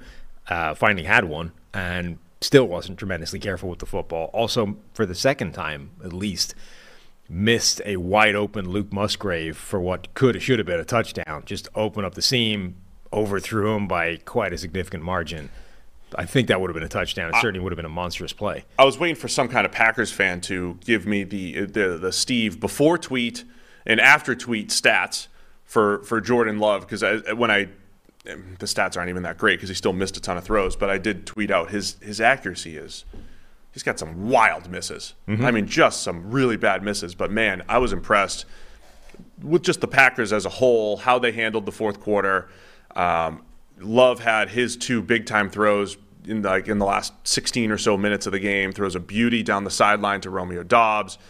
A beauty up the other sideline to Jayden Reed that put them into scoring position. Romeo Doubs with the back shoulder. Was that the game-winning touchdown or the first touchdown? Love and the Packers played much better down the stretch. His inconsistency early on, though, it was like, hey, when there's not a tap pass and a wide-open pass in the flat that are easy touchdowns, helping the stats, you do come back down to earth statistically. I don't think Love played that differently in this game than he did in the first 2. He just didn't have the stat patterns that he had in some of those first couple games. I mean, I think you see just how fine the margins are in the NFL. Like, if you're going to miss what is effectively a touchdown up the seam to a tight end early in the game, like, that's 7 points that should be on the board. And if it's a low-scoring game, immediately you're in trouble because you just passed up the difference between winning and losing because you missed a guy who was an open target. You just missed. You missed by 5 yards a target that you should be hitting as an NFL quarterback. So, if you're going to be a quarterback like Jordan Love, who so far every piece of evidence we have on him says he's going to be an inaccurate, inconsistent quarterback on,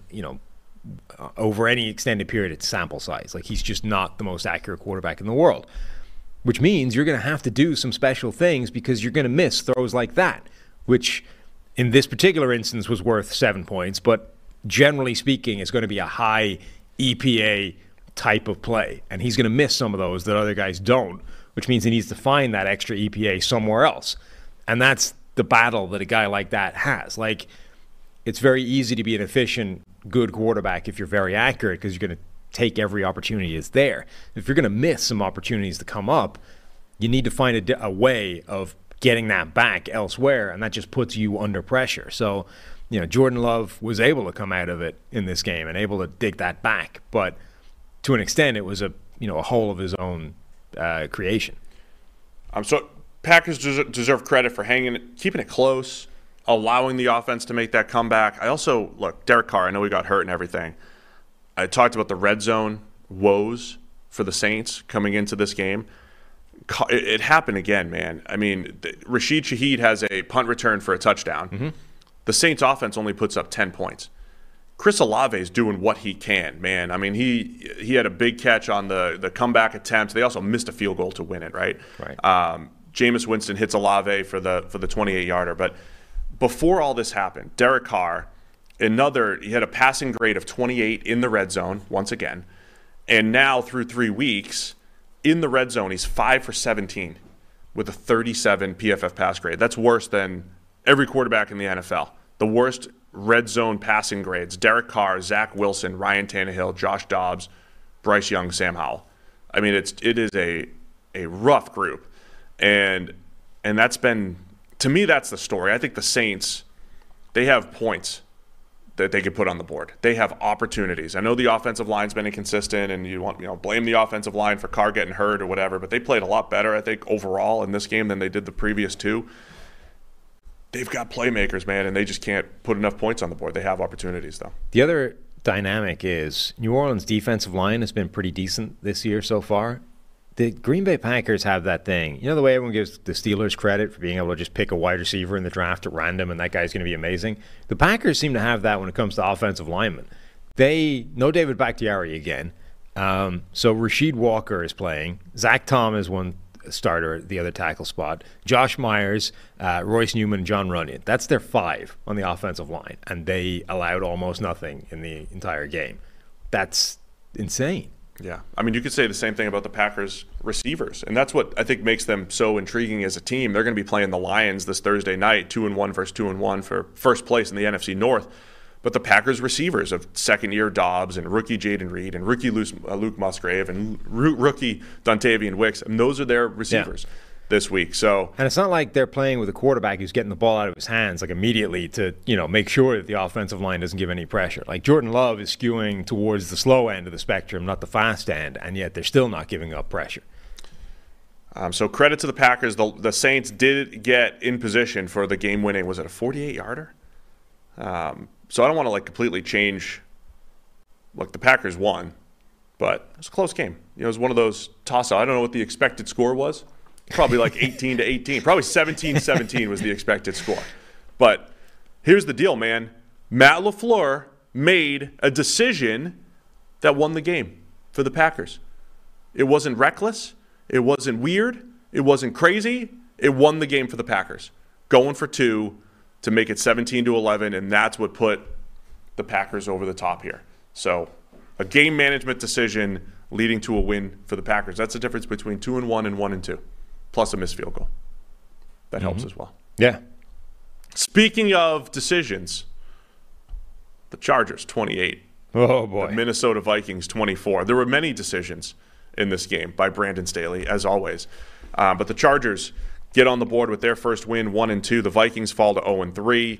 Justin Herbert finishes 40 for 47 for 405 yards. It was the, per Ben Solak, highest completion percentage for a player with at least 40 completions in a game. 40 for 47, that's 85%. That includes the turnover-worthy touchdown to Josh Palmer. But Keenan Allen goes 18 catches for 215 yards. Wow. And all that said, the Chargers go for it on 4th and 1 at around their own 20 to win the game. Fullback dive gets stuffed, gives the Vikings another chance to win, but a tipped interception ends the comeback attempt for the Vikings. A lot to unpack in this game. Yeah, and this was the other game that had one of the highest blitz rates in NFL history. Justin Herbert was blitzed basically all the time by Brian Flores and the Minnesota defense. What we got? 49 dropbacks, of which 41 were blitzes. It's like 20. I mean, that's what, 84, 85%? It's pretty high. Yeah. Of those blitzes, do you know how many resulted in pressure? 10. 12. So they blitzed the ever-living crap out of Justin Herbert, and it did nothing. That's awful. Because the whole point about blitzing is you're going to create pressure come hell or high water. Like, it might...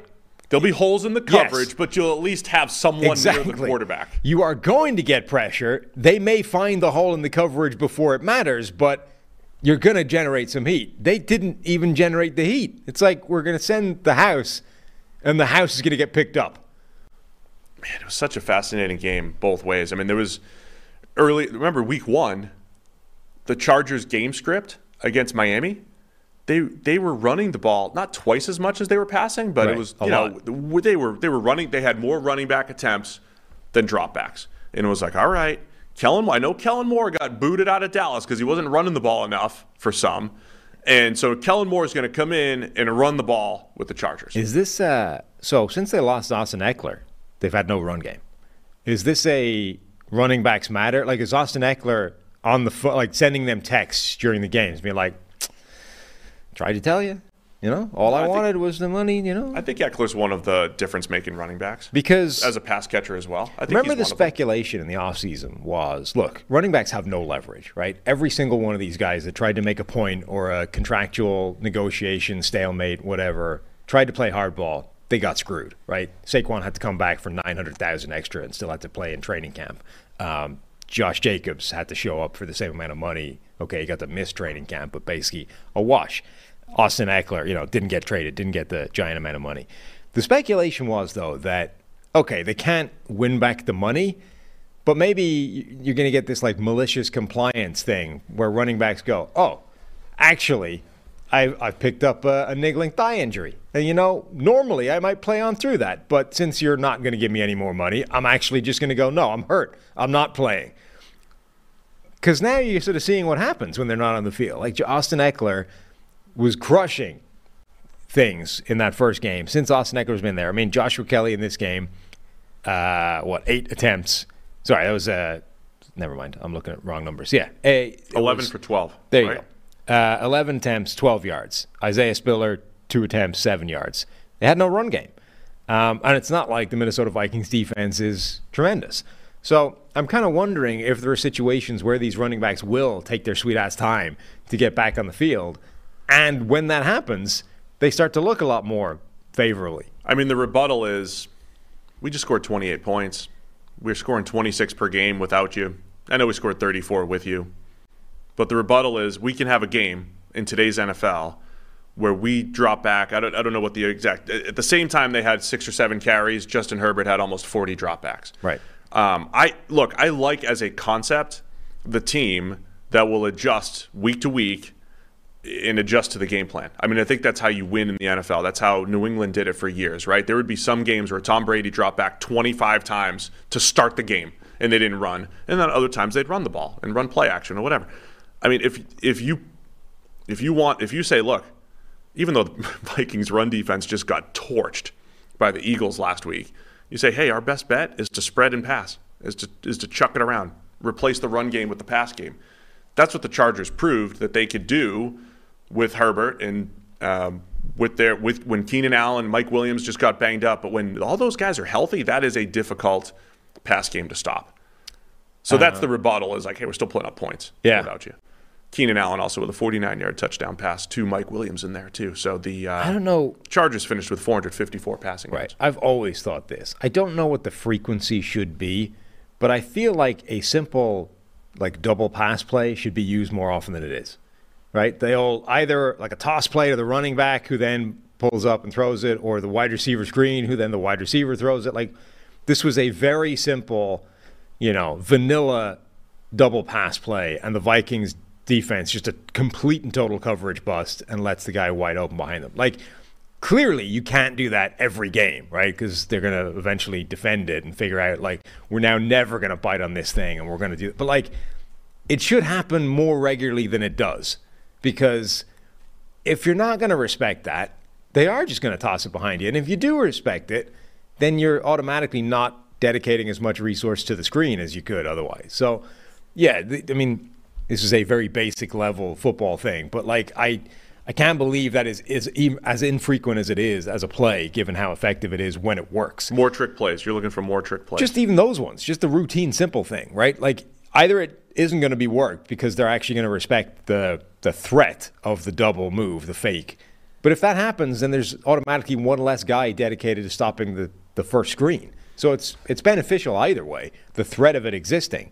Alohi Gilman is a player that needs insane credit from this game. Notre Dame safety. So goes out there and just takes the ball off TJ Hawkinson.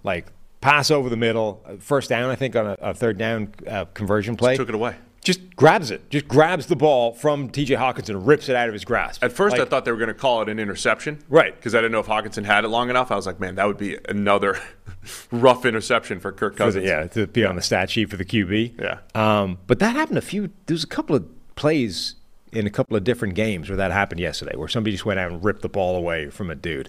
So Gilman gets that.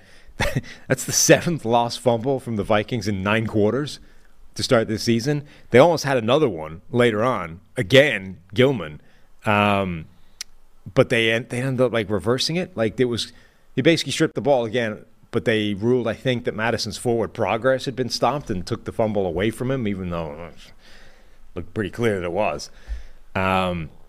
So he had an amazing game. Yeah, so I want to highlight some other key plays in this game. Just before the half, Chargers are down 10-7. They have a 4th and goal from the 1 on the Minnesota 1. They choose to go for it rather than taking the 3.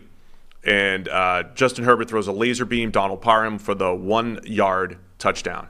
That decision going into the half was a 4-point decision by Brandon Staley, right? It decided, and they ended up winning by 4. So, just remember that for a minute here. The velocity on that ball, by the way, was ridiculous. The replay looked ridiculous. I don't know how he even caught it.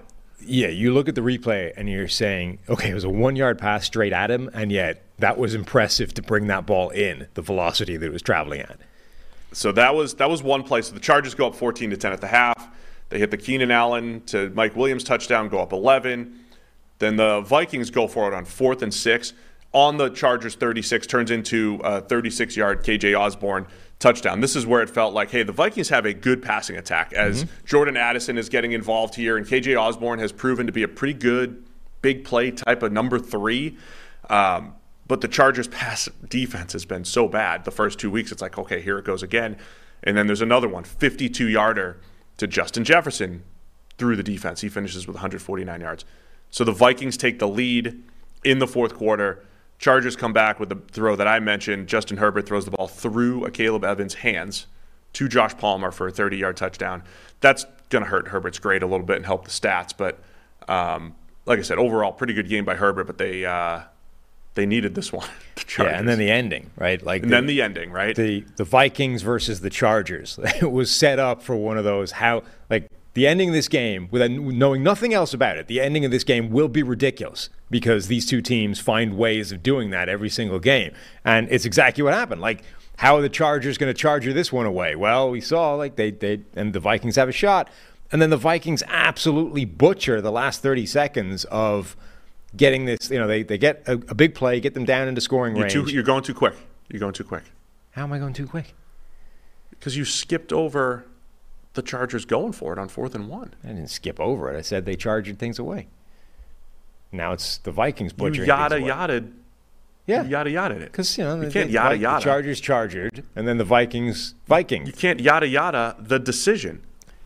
The Chargers made I'll let you set it up in a second. I'll let you explain the Vikings' folly in a minute. The Chargers made a goal line stand with about 3 minutes left in the game. They go 1st and goal from the 3, because the Vikings screwed this up twice. 1st and goal from the 3.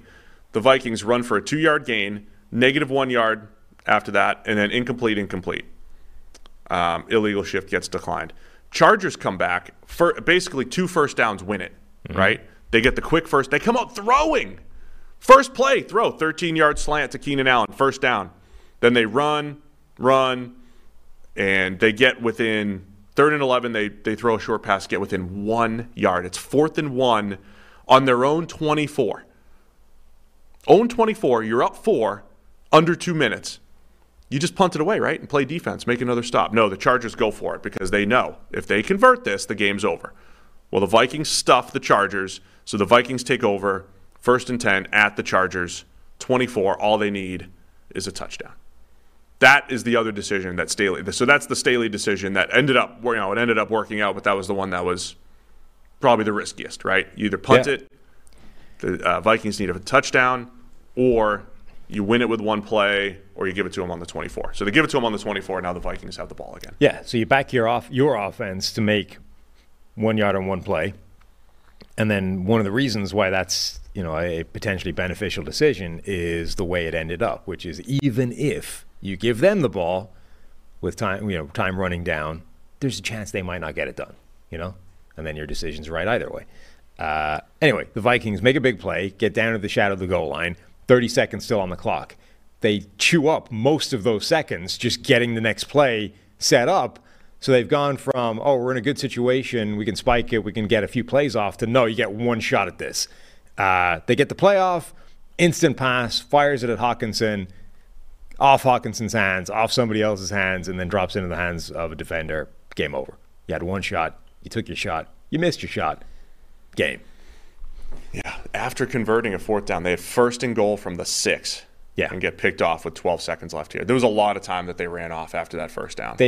That's the problem. They had 30 seconds at the end of that play, and they ended up getting the next play off with 10 of them left.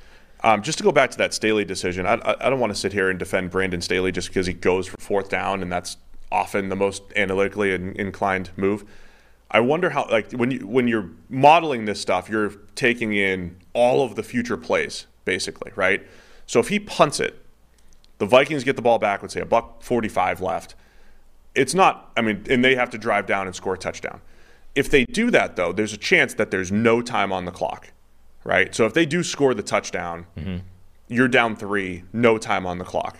I think the benefit of going for it on your own 24, as crazy as it sounds, is you have one play to win it, right? Pick up a yard, you win. That's always appealing to me. You get to execute one play to win. If you have one play, your offensive success rate of picking up 1 yard should be very high in today's NFL. The other thing to factor, though, and I know it didn't play out like this at all, but if the Vikings are going to score a touchdown from the 24, it's going to happen a lot quicker. So theoretically, you'll have some timeouts, and you'll get the ball back with more time to drive for a game-tying field goal. That's also baked in a little bit. It's not an appealing scenario whatsoever, but it's better than the Vikings driving the length of the field scoring a touchdown and you don't get the ball back. Just another thing to think about. Your rate of picking up that 1 yard, by the way, should be even better than like the overall numbers because you're not at the goal line.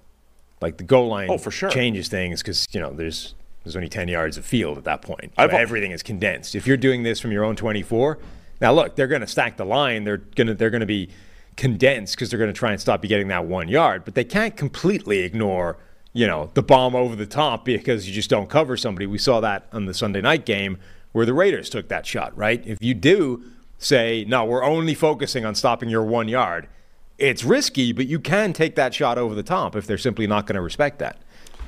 All right, so Minnesota falls to 0-3. Of course, we know last year they were 11-0 in one-score games. The team can't even regress properly. Now they're 0-3 in one-score games. I saw old friend Dr. Eric Eager. Derek Eager. Not him. Suggesting that the Jets, people are talking about the Jets can make some moves to get Cousins in the door.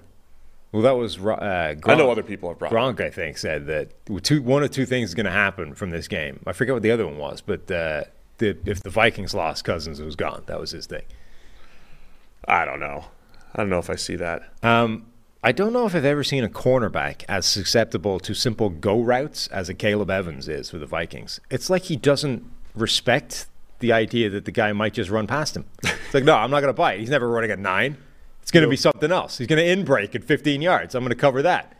That's multiple weeks now. He's just allowed a guy to run straight past him and only like at 20 yards as he realized, this might actually just be a go. And then I'm screwed.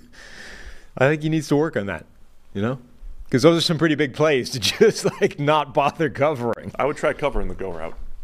All right, let's get to the 4 o'clock games. Is that all the ones? Did we miss anything? I think that's good. I think so.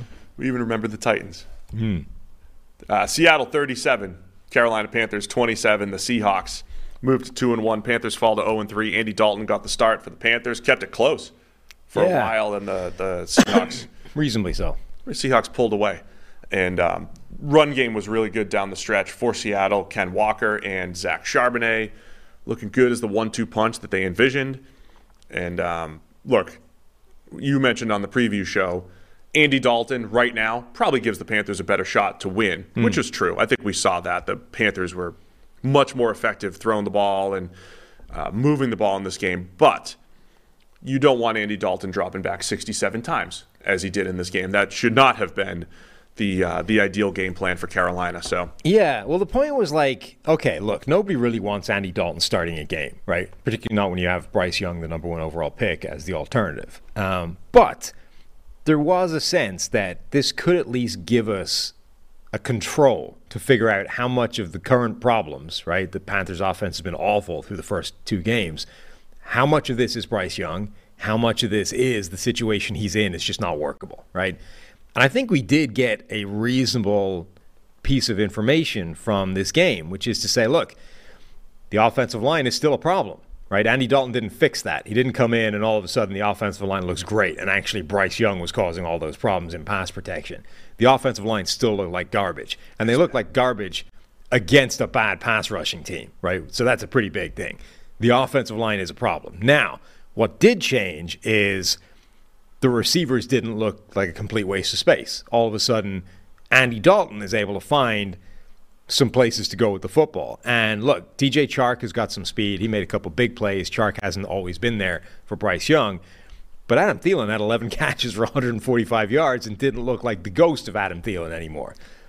Thielen did look pretty good. I mean, a lot of it, the short underneath stuff, which is fine. I mean, that's Dalton's game. The DJ Chark plays you mentioned, he had a 47-yard touchdown where he gets behind the defense, makes a nice cut on, I think it was Julian Love for the score. That big play, those big plays certainly have been lacking from the Panthers offense to this point. So, yeah, I think Dalton played pretty well. You still see the issues, as you said, the offensive line. Carolina's just they're just not a great team. And even though they hung tough, Seattle, I mean, I credit Seattle too, because I think I took Carolina because I said, hey, Seattle tends to play down to their competition. And that looked true for about 2.5, 3 quarters, but then Seattle showed they're a better team. And I always give credit to Geno Smith for bouncing back because he had an ugly interception in this one. He threw one to the defense in the end zone, which didn't result in an interception, but he has this knack for doing that. I feel like I say it every week. But again, Geno Smith played well after mistakes. And so I think every time people might expect Geno Smith to be like, oh, this is why he was a backup. This is why he was a backup.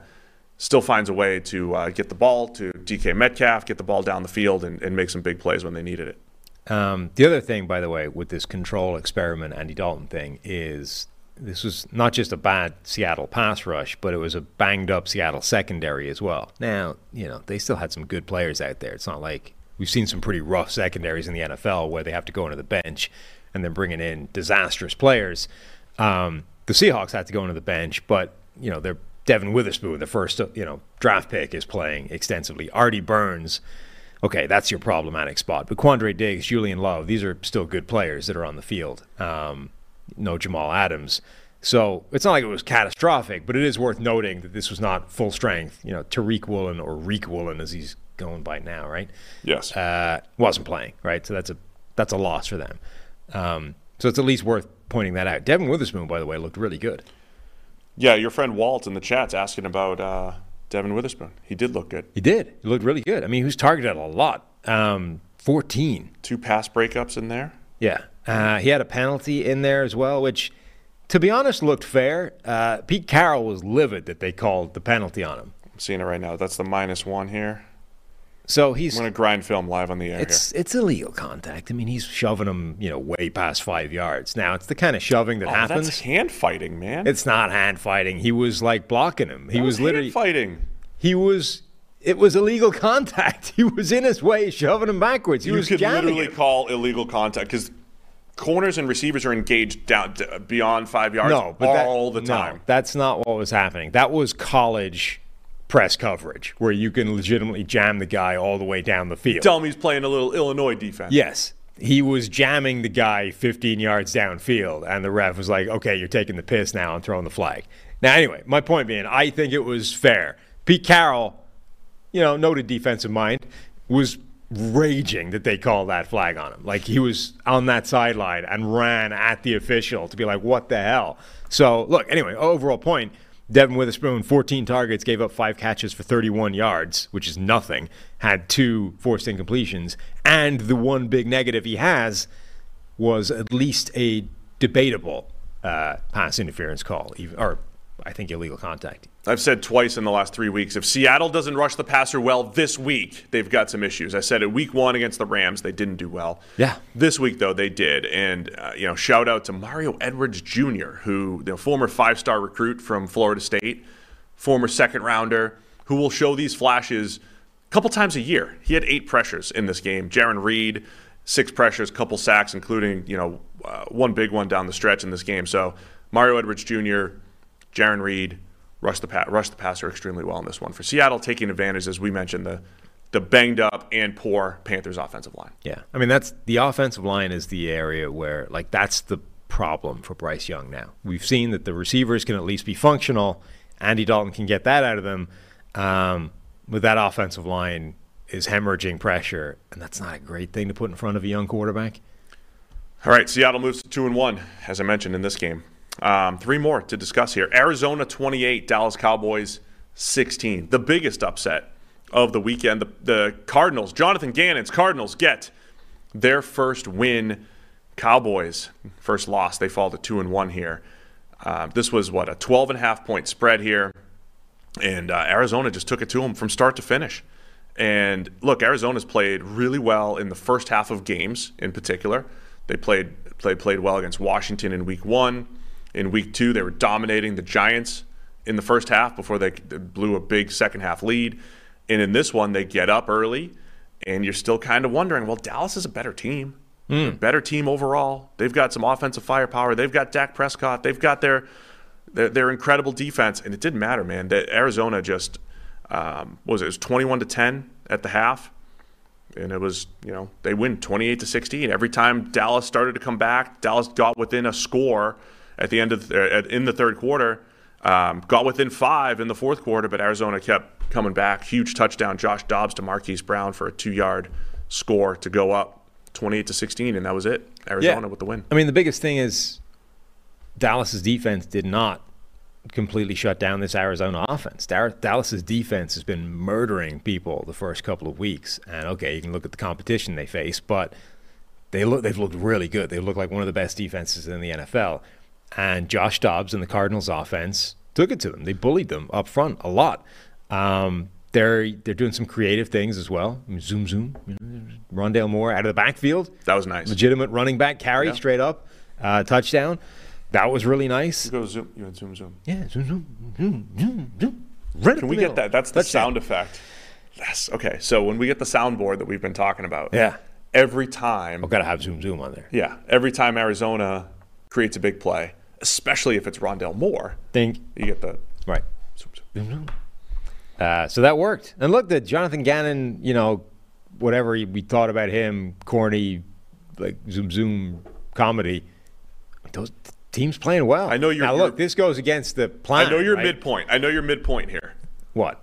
But I don't have a midpoint. This goes against the plan of you're supposed to lose. Yeah. Well, you're playing hard is good when you lose because then you can still get your number 1 overall draft pick. You're not supposed to beat Dallas. Yeah. This was a bad day for Arizona Cardinals draft capital. Right. Because the Texans won as well. But are you telling me the social media comedians who are all making fun of Jonathan Gannon because he said some goofy things, some awkward, cringy things, that maybe, just maybe for the first time in history, we overreacted to some social media videos? Oh, no. No, I think we the same way people overreacted to Nick Sirianni having an awkward first press conference, like, oh boy, Nick Sirianni, not cut out for the job. He's going to the Super Bowl in 2 years. Are you saying maybe is there a chance that we overreacted to Jonathan Gannon? No. And the Cardinals are playing hard for 3 straight weeks, and they just beat the Dallas Cowboys. And if you get a little bit more talent in that building, which they will over the next couple of years, maybe Arizona's getting back on track under Jonathan Gannon? No, I think we appropriately reacted to those videos. Those videos were abominations of human interaction. They should have been ridiculed, and they were concerning. But somehow, in spite of those ridiculous they had things, zero predictive power to the future. No. It's what we're witnessing right now is the power of leadership from Joshua Dobbs. That's the only rational explanation. You're saying Joshua Dobbs is overcoming Jonathan Gannon. Pew, pew. That's exactly He's overcoming Yes, that's what's happening here. You've got, on the one hand, Cornball over here trying to drag everything down into a world of ridiculousness, Nathaniel Hackett style. And then over here, Joshua Dobbs is rescuing everything. That's what's happening. No, I would like to take this opportunity to trash the Twitter mob who goes and everybody tries to get their joke in. And Austin Gale said, hey, maybe it was true. Maybe Jonathan Gannon got those dogs. He's got them. Right? He admitted it yesterday, kind of. Everybody's got to get their joke in. Maybe you were all wrong. I'm impressed by the way Arizona's playing. Yeah. Now, I mean, by the way, again, this is Josh Dobbs. Josh Dobbs going to end up with an insanely good grade relative to playing the Dallas defense. He's turned into one of the best backups in the NFL. I mean, he's turned into a starter right now. I know he's a starter right now. No, but it's tough to trust him he's every week. playing like he a starter. Just like he did last year with Tennessee. He runs the offense pretty well. He adds value with his legs as he did yesterday. But that's the thing. So he's playing like a capable starter right now. Like the Tennessee Josh Dobbs still didn't really look like a starter. That looked like, okay, yeah, this is better than Malik Willis. For chunks of time, but it's not good. Right now, it looks good. Did the Barbarian get home at all? Did the Barbarian get home? No, he did not. 0 sacks for the Barbarian in the Barbarian sack watch here. No sacks for the Barbarian. They did get pressure from this felt like a weird game where you never quite bought the idea that Dallas wasn't going to come back, but then Dallas would have a run, and then Arizona would get one play in a really high leverage spot and ruin it, and they'd have to start all over again. It's like, back we go again, right? And then Arizona would actually score and make the hole even more deep for Dallas to try and crawl out of. But they were still kind of plugging away and getting back into it, and then that interception from Dak in the red zone, it's like, okay, that's game. 3 minutes left or whatever. There's nothing more discussed than Dak Prescott interceptions, and I know the yelling shows will be all over it. Dak Prescott's not clutch. He threw the pick. I think he got away with one a little bit earlier in the game. I mentioned last week he got away with a potential pick 6. This one, just a bad decision. I mean, I know they're down 2 scores and you got to take some chances, but this was triple coverage in the end zone. The other comment that I thought was interesting, Mike McCarthy's calling plays now, right? And I made the statement last week, I don't know if it's successful or not. I don't know how well Mike McCarthy's calling plays because they had the bad game flow, right? It was the Giants game where it's like, don't screw it up, and they're playing Zach Wilson's Jets, don't screw it up. In this one, you're playing from behind, and Dallas needing 2 scores with the ball with 7-8 minutes left, they keep running it, and Tony Pollard finally had a pretty effective game here. But after the game, Mike McCarthy said, hey, they were playing high, right? They were inviting us to run, basically, so we ran, and it probably left Dallas with a little bit too much time, and then when they actually started to take some shots in the end zone, Dak's feeling like he has to force it. I mean, to me, that's a little something. Is Mike McCarthy going to be – he's getting dictated to by the defense? Is that a concern as the play caller? Instead of saying, no, this has to be Dak getting the ball to CeeDee Lamb and Michael Gallup and my playmakers, my tight ends. I have to let Dak win this game, not hand it off just because they're inviting it. They're playing too high. So then when they finally throw it, Dak throws it into triple coverage for the interception. Yeah, and Arizona had also held on a 4th and goal, I think, a little bit before that. Like when Dallas was mounting the comeback, the Cardinals, they bent a lot, but they didn't break. Like they held in a couple of really high leverage key situations to stop this getting away from them. Which Dallas had several red zone plays. Yeah, and I know red zone production is generally it's just like 1-score games. It's just like a lot of stuff that fluctuates from year to year. But I also feel like the good play callers are able to get you some gimmies. Yeah. Look at Andy Reid. I mean, the fact that every single time, seemingly, they attempt those ridiculous shovel passes as a walk-in touchdown, there's something to that, right? It's not the same play every time. Defenses know it's coming, and they're still able to just dial it up at will. Like Andy Reid, show something, add a little tweak to it. Yeah. It opens up free. You need free scores, and Dallas did not have that. I mean, credit Arizona for shutting it down, but Dallas terrible in the red zone, including that late interception by Dak Prescott.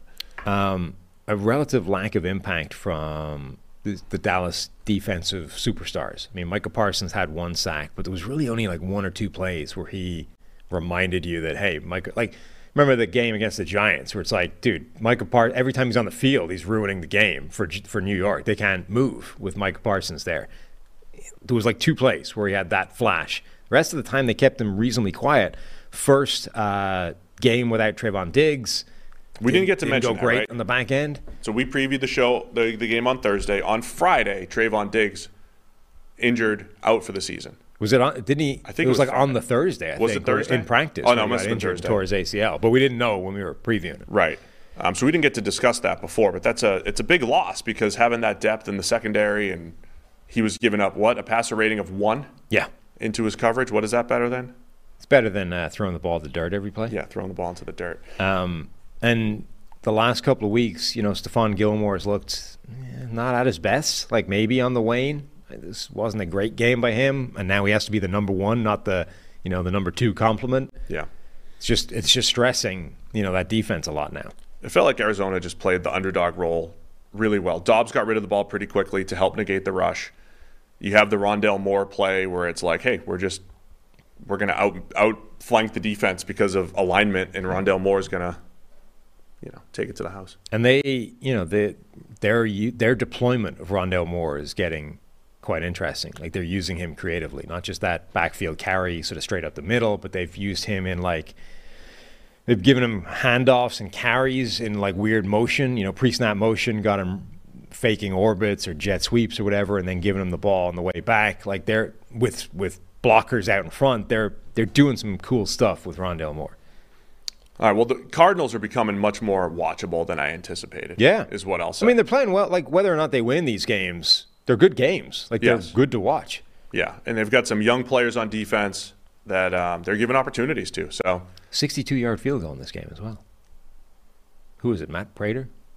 I should probably know who kicked the 62-yard field goal. See, that's why it's too much. It's too much stuff. I think it was Matt Prater. I'll tell you who's not watchable right now is the Chicago Bears. Oof. 41-10, Chiefs beat the Bears. How not watchable are they? Fox switched off the game at halftime. Yeah, so it's really quick. We got Sunday Ticket through YouTube TV, and I panicked. I didn't know because I got three screens going. And when you take the thing that says it's Chiefs versus Bears and it just flips to the game I'm already watching on another screen, it's like, what's going on here? Mm-hmm. Did you even think about this, YouTube TV? Did you even anticipate what's going to happen when the local affiliate moves to another game? Yeah. So this is a PSA for anybody that ran into the same issue that I ran into. When you click join live on the game, you have two options, right? You can watch that game through the local affiliate that has turned to a different game, or you could do the Sunday ticket game. So I had to switch it to the Sunday ticket game, which is always available, right? Because it wouldn't make sense to switch off a game that I want to have all the games on, even if it's 41-0 or whatever. I want to have all the games on. So we figured it out. I panicked. I threw it out into Twitter because sometimes you get quick answers when you do it on Twitter. But we found it. So anyway, this was a beatdown. Yeah. I mean, remember we were going into the game going because of the week that Chicago has had. It goes one of two ways. Either it galvanizes the Bears, and this is a completely random, close game for no good reason other than Chicago wants to stick it to everybody and everything that happened to them this week, or they get wrecked, and it went the wrecked route. They were terrible, and the Chiefs stomped them. And for a while, it looked like Miami's 70-20 win wouldn't be the biggest win of the day. Yeah, I mean, look, Kansas City, the Bears made a stop against Kansas City's offense on the first drive, and then that was it until Blaine Gabbert came in. I mean, we said this the other week, right? Isn't it insane how many times games like that happen that way, where like the first thing that happens is actually good for the team that got stomped by like 50 points? If you could just hold on for the next 55 minutes, you'll make it into a game. The first 1 minute, great. The next 59, not so much. Mahomes and the Chiefs looked sharp. They looked as expected, right? Mahomes had one unbelievable throw to Justin Watson for 37 yards. Everything else was, again, underneath stuff that the Bears had no answers for. Greg Olsen, was it Olsen on the game? Yeah, that's the thing, right? So they had the A team, the Fox Alpha #1 broadcasting team. And at halftime, they decided this game is such a shit show. We're switching off. We're not even going to bring you the rest of this game. That's how much of a joke it is. Despite it being Greg Olsen and the best guys we have, we're out of here. Yeah. And it's Chicago. It's like a giant media market as well. Wild. And Taylor Swift was there. Oh, yeah. What's your breakdown on the Taylor Swift thing? Do you know a single Taylor Swift song? Nope. Gotcha. I mean, when I hear them. I don't know the names. I can't believe how many people online do like full... like our football friends who do full Taylor Swift football crossover podcasts and like pun and like rank every song and history and all of it. Yeah. I saw more Taylor Swift than I saw Andy Reid yesterday. I don't think there was any shots of Andy Reid on the side. The guy just passed Tom Landry for fourth most wins in history, and I saw more Taylor Swift than Andy Reid. And I'm not just like crotchety boomer right now. That's just an observation. Saw more Taylor Swift than Andy Reid yesterday while watching the game. Yeah. Do you have anything? Do you have anything to add? In the Taylor Swift, Travis Kelce's 7 catches, 69 yards and a touchdown. I tweeted all the thoughts I had on the subject. You did? Yeah. Which was 2. I may have unfollowed you. I had 2 thoughts. That was it. I'm not like somebody. I had one Taylor Swift tweet, right? And then somebody was like, who cares? Like, yeah, look, Taylor Swift, whatever you think about her, right? Like her, don't like her, like the music, don't like the music. The one thing you can't really deny is she appears to be quite a popular human being. And all you're trying to do, you're just trying to hit the algorithm at the right angle, right? If you mention Taylor Swift, the tweet might pick up a little bit. So you got to do that. I mean, look, it's doing it for the algorithm. You got to tap into the zeitgeist, which at the moment apparently is very Taylor Swift focused. Yeah. My other thought was that that there's something to this relationship when she's comfortable enough standing next to Donna Kelce, Travis's mother. She's sitting with Donna, right? So she's met Travis's mom. No, not just that. That itself is notable, right? But the real key part was when Travis Kelce scored. She was comfortable enough standing right next to Donna Kelce to scream in her ear, "Let's fucking go!" You don't do that if it's just, you just met the woman first time. Like, now maybe you do if you're Taylor Swift, right? I'm sure Donna was doing that from the first snap. I've got more money than God. I can do whatever the hell I like. Who's going to stop me? Who knows? But in the usual, social etiquette world, that would be you need to have some familiarity with the family before you're willing to go there. All right, we spent way too much time on that. Kansas City looked as expected. On the other side, with Chicago. Hang on, one last Kansas City thing, not Taylor Swift thing.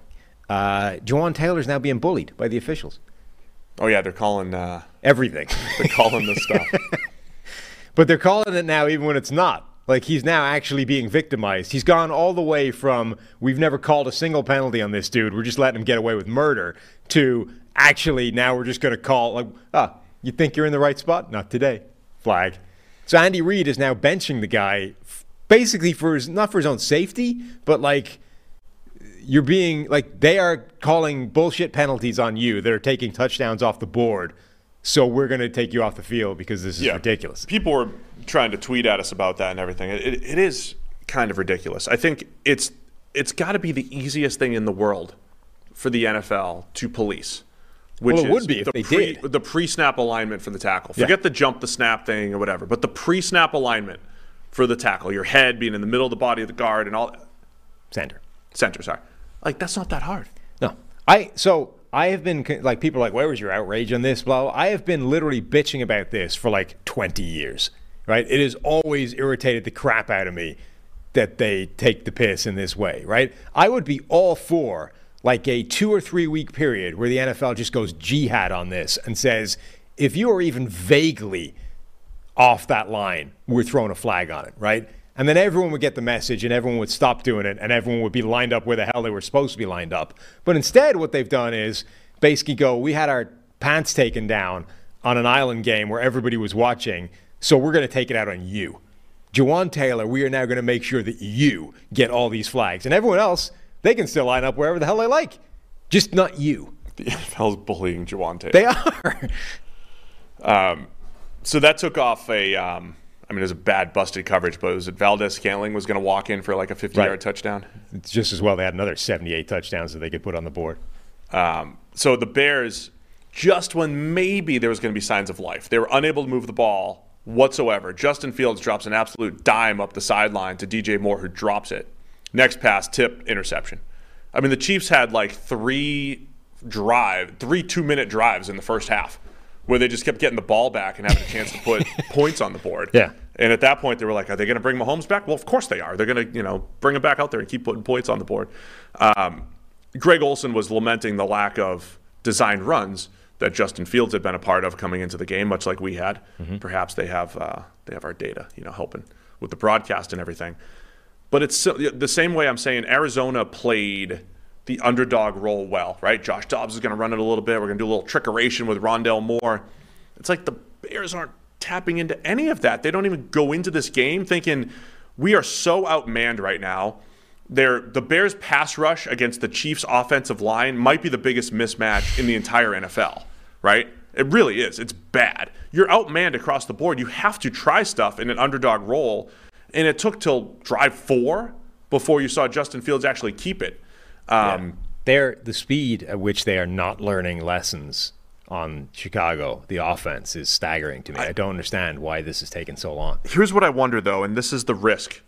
As much as I like the quarterback run game because I know what it opens up in the pass game, and I know if you've got other deficiencies, it can create open throws for you, as I always say.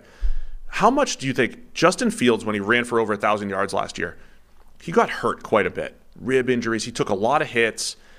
Was it just a health thing for him where they're like, can we just not do this? Because even in this game, right, he got the peanut punch to the face. Which, by the way, he left he got up and was like, wobbly, right? Visibly. His own receiver. It's like a forearm shiver to the head. Which wasn't a penalty somehow. Yes. DJ Moore, has to walk him to the sideline. He's like, dude, this guy's not right. Get him off the field.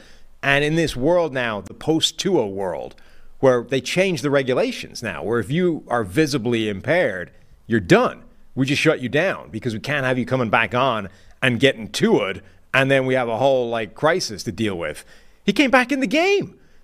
That's wild. And by the way, this is midway through the beatdown, even just in terms of if there's any doubt whatsoever, we don't need him back in this game. This was late in the game. Right. Yeah. Chicago should have kept him out of the game. Even if the medical people cleared him, they shouldn't have put him back out there. That was egregious mishandling of a guy's safety. But yes, that would be my counter to that is he's going to get hurt anyway. I mean, look what he's doing. Look at last week. the dude was taking all kinds of hits in the pocket because he can't operate passing. He can't operate a passing offense from the pocket. So this idea of let's spare him physically by not running him and instead leave him in a pocket where he can't handle it and gets collapsed and crushed in the that's not helping. I know. He's unsafe in the pocket too because he just waits until the rush gets there. That's what I mean. He is just waiting. It's like there's just no on-time throws. And every now and again, he'll uncork one, put it on DJ Moore's hands, and he dropped it. DJ Moore did have a great catch later, but it was, too much. So Chiefs dominate 41-10. I think, as expected, looking like the Chiefs, and they get to play the Jets on Sunday Night Football. I think it's quite hysterical how on brand this cameo from Blaine Gabbert was. Oh yeah, you have to do the Blaine, yeah. Well, look, at one point the Chiefs, what was they, 35 up, 40? Did they get to 41? Yeah, they obviously. It was 41-0. Blaine Gabbert didn't score. 41-0 up, and Nick Wright, friend of the show, is out here tweeting that they're gonna the biggest shutout of NFL history is like 50-something-0. That's 73-0. The NFL championship game. Was that nothing as well? Yeah. Okay, maybe it's like since the merger. That's probably since what people merger, do to fudge that. 59-0 Patriots Titans. That's what it is. That what it was? Right? So it's 59-0, biggest shutout in NFL history since the merger. And he's like, that's in jeopardy right now. He's like, the Dolphins with their 70-20, it's not even going to be the biggest win of the day. The Chiefs are going to. I was like, here comes Blaine Gabbert to solve that problem. Comes in, pass number 1, interception. And it wasn't even his only one of the day. He had 2 picks and 5 attempts. The second one wasn't his fault. It's never all his fault. That's the beauty of being Blaine Gabbert. It was a drop. I know, but that's the part. That's the beauty of being Blaine Gabbert. Is it's not all your fault, but you have this magnetism of awful. You have your own ability to make terrible things happen, but then you somehow suck in all of the potential for crappy things to happen by virtue of you being in the offense. The one thing I'll say is it might be a concern when and if Patrick Mahomes gets hurt again. Remember, on their 2 Super Bowl runs, they needed Chad Henne to finish the Browns game. Yes. And they had Chad Henne with a 99-yard drive. Mahomes is awesome, but also they've had their backups operate this offense at an extremely high level when Mahomes has been hurt. Chad Henne. Matt Moore. They've had their backups operate at an extremely high level. Yes. Now, look.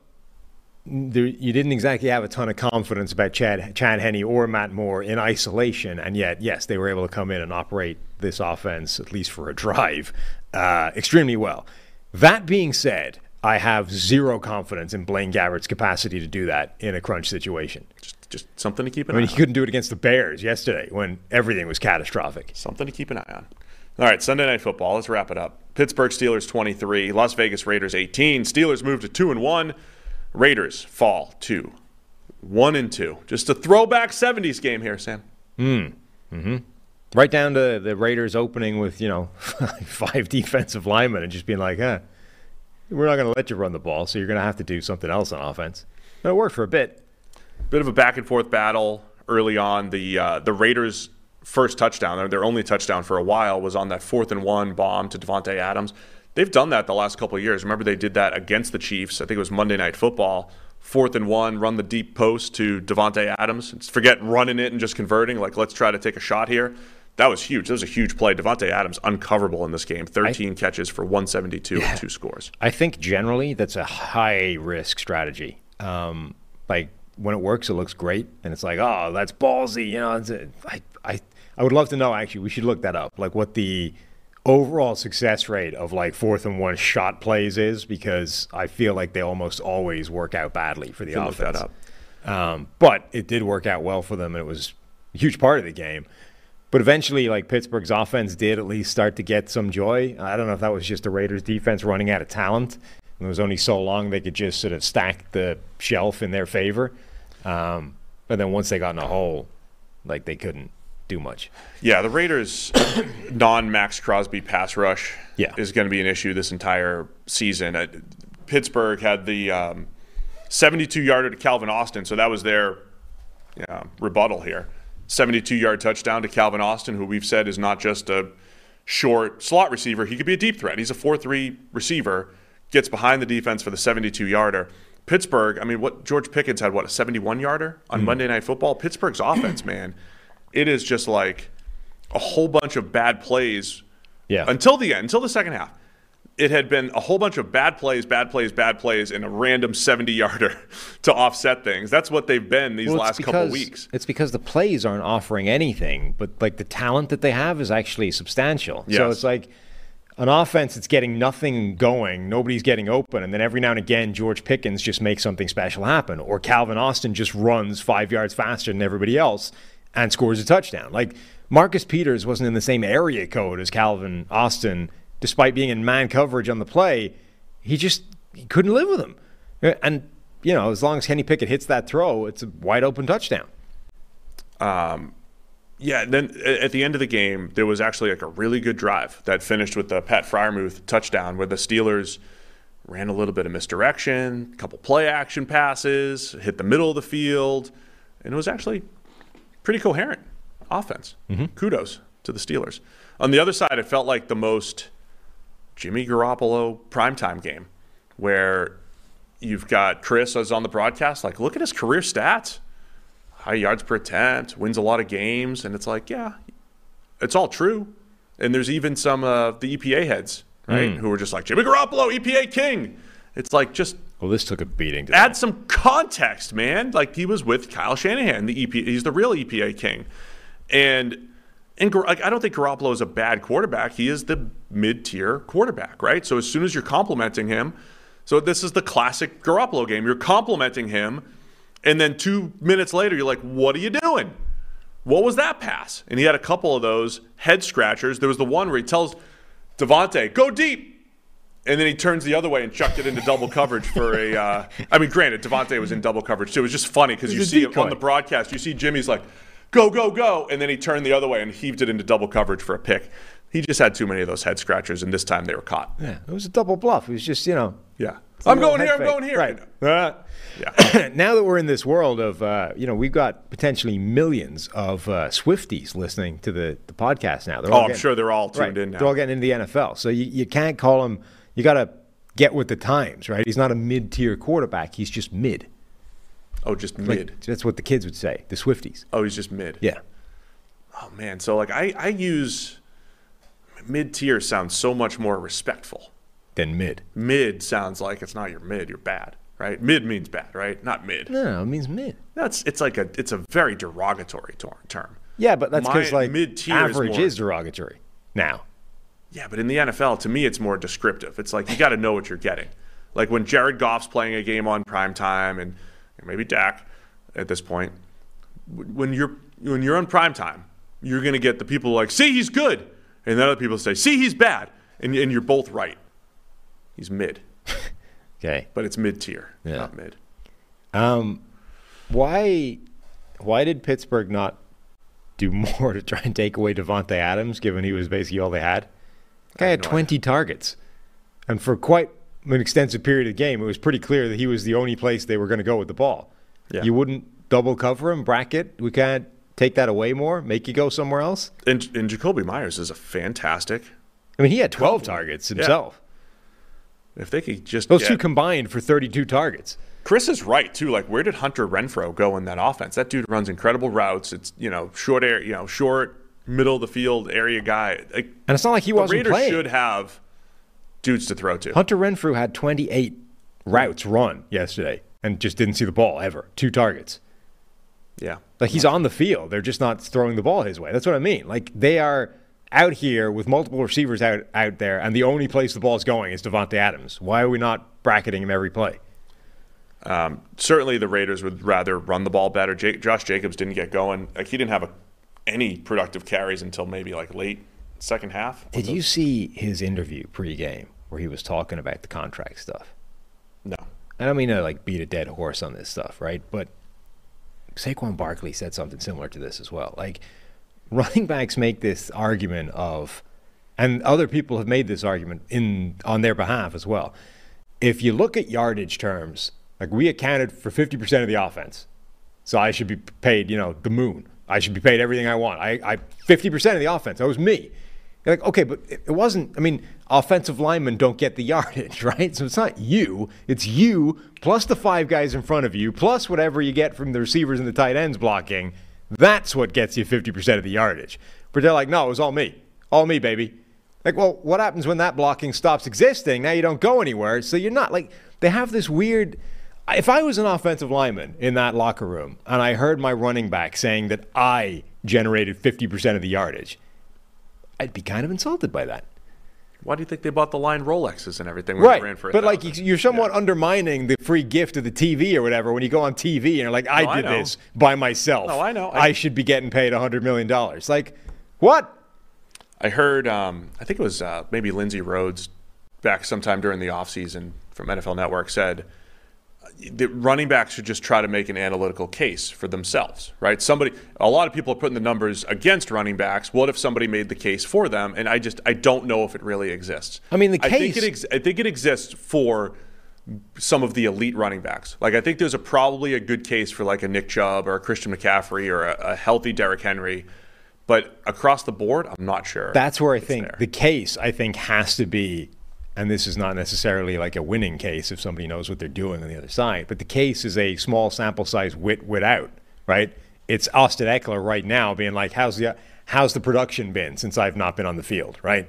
But that's just if you're looking at rushing production. No, I know. At the end of the day, the point is points. Right, but that's the only argument, is to be out there and say, look, when I'm there, this happens. When I'm not there, this happens. Like Christian McCaffrey, even though we know, like, it's not that simple because Brock Purdy and Christian McCaffrey's, like, they basically emerge at the same time, right? That timeline-wise, that happened at about the same time. So if Christian McCaffrey wants to make his case, like, look, as soon as I arrived, everything went to the moon. Like, we also changed quarterbacks that week. Yeah, whatever. You know, like, and it doesn't matter for him. He already made his contract. He's happy. But my point being, if you're going to try and make the case, it doesn't really exist, so you have to kind of fudge the numbers a little bit. And Josh Jacobs' case would be like, I led the league in rushing last year, and it's like, well, you only won 6 games when you did that. I accounted for 50% of the yardage. I will say, if they had him going, I like this offense a little bit. I like it when Jimmy Garoppolo doesn't have to drop back almost 50 times. I mean, it just can't be this one-dimensional, and not just one-dimensional pass, but one-dimensional Devontae Adams. Like, it can't. The offense can't be drop back and try and hit Devontae Adams, which is what it is right now. I mean, it's fine yesterday because he's open. I want to give a shout-out to T.J. Watt. A couple more sacks in there. Disruptive as a pass rusher, as always. And then Keanu Benton, the rookie defensive tackle for the Steelers, where they picked him up, pick 50, second round, and incredible sack. Really quick win on one play there. He's got an 87 pass rush grade through 3 weeks. Coming out of Wisconsin, the profile that he's showing now, good pass rusher, below average run defender. That's what he's showing so far through 3 weeks. But, man, that is... If you just use him as a designated pass rusher, he's going to be disruptive for the Steelers. And a particularly important emergence with Cameron Hayward sort of on the shelf for a while. That's a big loss for them not being there alongside T.J. Watt or in the middle. Now they have Benton, picking up some of that slack, even if he can't do everything that Hayward does. Steelers have a really weird defense, man. They give up a ton of yards, and it's not just yards, but they've given up a lot. But they also make game-changing plays. They have negative plays that the sacks, the interceptions. I don't know how well they're going to be able to sustain that, but hey, Pittsburgh's 2-1 now. Mm-hmm. Big plays from the defense the last couple weeks. A lot of turnovers and game-changing plays. Yeah, it feels like the Steelers are starting to emerge as what we thought they were before the preseason. Like, we overreacted maybe, or I did anyway, coming off the preseason. That offense is not what it looked like in training camp and preseason. Equally, it's not terrible. It's exactly what we were talking about in the offseason. Actually, a really good collection of talent that might be getting held back by a scheme that's just awful. And that's exactly what we're looking at now. Like, this scheme is putting a fairly hard ceiling on how good this offense can be. But they have so much talent. But they just have dudes making plays a couple times a game. Yeah. It's enough to kind of prop it up, which puts them in a really tough spot because, the defense is good. Mike Tomlin is a great coach. So they're going to be a pretty good team. So how do you reach the point where you're like, we need to change something? Like, we actually need to make this switch because this is bad. Tyree Wilson played just 11 snaps, 7th overall pick for the Raiders. Mm-hmm. Again, every week I might have Tyree Wilson and Trayvon Walker watch just because it's guys we talked about so much during draft time, and there's such a discrepancy between their athletic ability and their production. It's just a fascinating watch. It's still been a rough start, though, for Tyree Wilson. 7 pass rushes, 10 snaps. I see 11 total snaps. Well, whatever. 10, 11. 8 pass rushes, 3 run defense. What do you say? 11 if you add in a no play. Yeah. That's what I said. You said 7, didn't you? I said 11. I meant 11. I'm looking at the number 11. He had 8 Okay. pass, or whatever it was. Whatever. Either way, he did nothing. It's 2.5 hours, man. Yeah, Sometimes you forget. You're just sitting here live on the air for 2.5 hours talking to everybody. Well, we appreciate everybody joining us on a Monday morning, live at 7 a.m., going head-to-head with Good Morning Football. We're not scared. We're not scared of the competition. Head-to-head with GMFB. So, yeah, we appreciate everybody tuning in on a Monday morning. Tell your friends. A lot of fun. A lot of new people showing up the last couple weeks. Stick with us. Hit All the the subscribe Swifties button. now, too. And, the Swifties are here as well. Travis is smart, man. He's just like, hey, come to Arrowhead. The Bears are coming to town. You know, Bears are coming to town. That's the game you're going to come to. Yeah. Yeah. Mahomes was out there saying he felt pressure to get Kelsey a touchdown. That's a good wingman. Got to make this guy look good. Oh, I assumed Andy Reid spent all day Friday trying to scheme up Travis Andy Kelce. Reid? Yeah. You think Andy Reid is invested in this relationship? Yeah, because I'm sure Travis was like, hey, I got a special guest. You may have never heard of her, but I got a guest coming on. I mean, I can see Mahomes being invested in this. You know, that's my guy. I want to help him, right? So maybe Pat was like, hey, Andy, we get a couple of these. Unless somebody like slipped Andy Reid some nuggets, I don't think he gives a crap. Yeah, maybe not. I'm surprised Mahomes didn't do the little shovel pass to Kelsey in this game. He didn't need to. He had other ways. Jerick McKinnon getting instead. Kelsey into the end zone. It's amazing how easy some of those touchdown passes are. Yeah. Some people are asking me to apply for the Raiders head coaching job. I don't know if I would have some awkward Jonathan Gannon moments, I think, as a head coach. You? Your first motivational speech? Yeah. Yeah. Like I could give GM answers. We've seen that. Right, in front of the media. I can do GM That part you're fine. answers. Yeah. Like head coach, In a room, like a leader of men inside the yeah, the and the main GM has to do auditorium. that as well. But like the head coach is your motivational leader. Like Yeah. you want me to have the same job as Mike Vrabel? I don't think I mean, you're not giving the Al Pacino speech in any given Sunday. no. That's Not even close. No. So I don't know if I'd be a good head coach at all. Hit the thumbs up too on your way out if you guys could. At least That'd you be great. wouldn't wear a visor. I mean, that's a step in the I right would not direction. be wearing a visor. That'd make like the fro pop up. Would be bad. awkward Be a bad look. bad look. You know what else? So the visor itself is bad, right? Oh, jeez. Like it's a thing that went out decades ago, and frankly, there were only like 2 or 3 people that wore them then. You know what makes it even worse? It has the visor on in such a way that it bends the ear over like this. It's not even sitting on your head in the right way. It's a ridiculous fashion statement that you're wearing badly. Stop it. Put a hat on like a grown human being. I don't know what I would wear on the sideline. I'd probably wear the most comfortable hoodie, Well, you're limited. Certainly right, to wouldn't the- wear a hoodie in heat games like some of these. I cannot no. believe the long sleeves that coaches wear when it's 120 in training camp. I don't understand that. You're limited to the NFL line. It's got to be the brand. Yeah, but you get to choose. No, I know, options. but they don't do some things, right? This was the problem that your man ran into, where he had to get a custom Reebok suit made because they didn't do that. What's his name? Mike Nolan. Mike Nolan? Yeah. Oh, He you had want to to, wear the suit. Yeah. Right, but it had to be it was a Reebok suit. I liked when they had the throwback suit games. They'd have Jack Del Rio would do that. Yeah. A little bit. A lot of people want me to be the Bears GM. I mean, you give me a couple of those top 5 picks next year.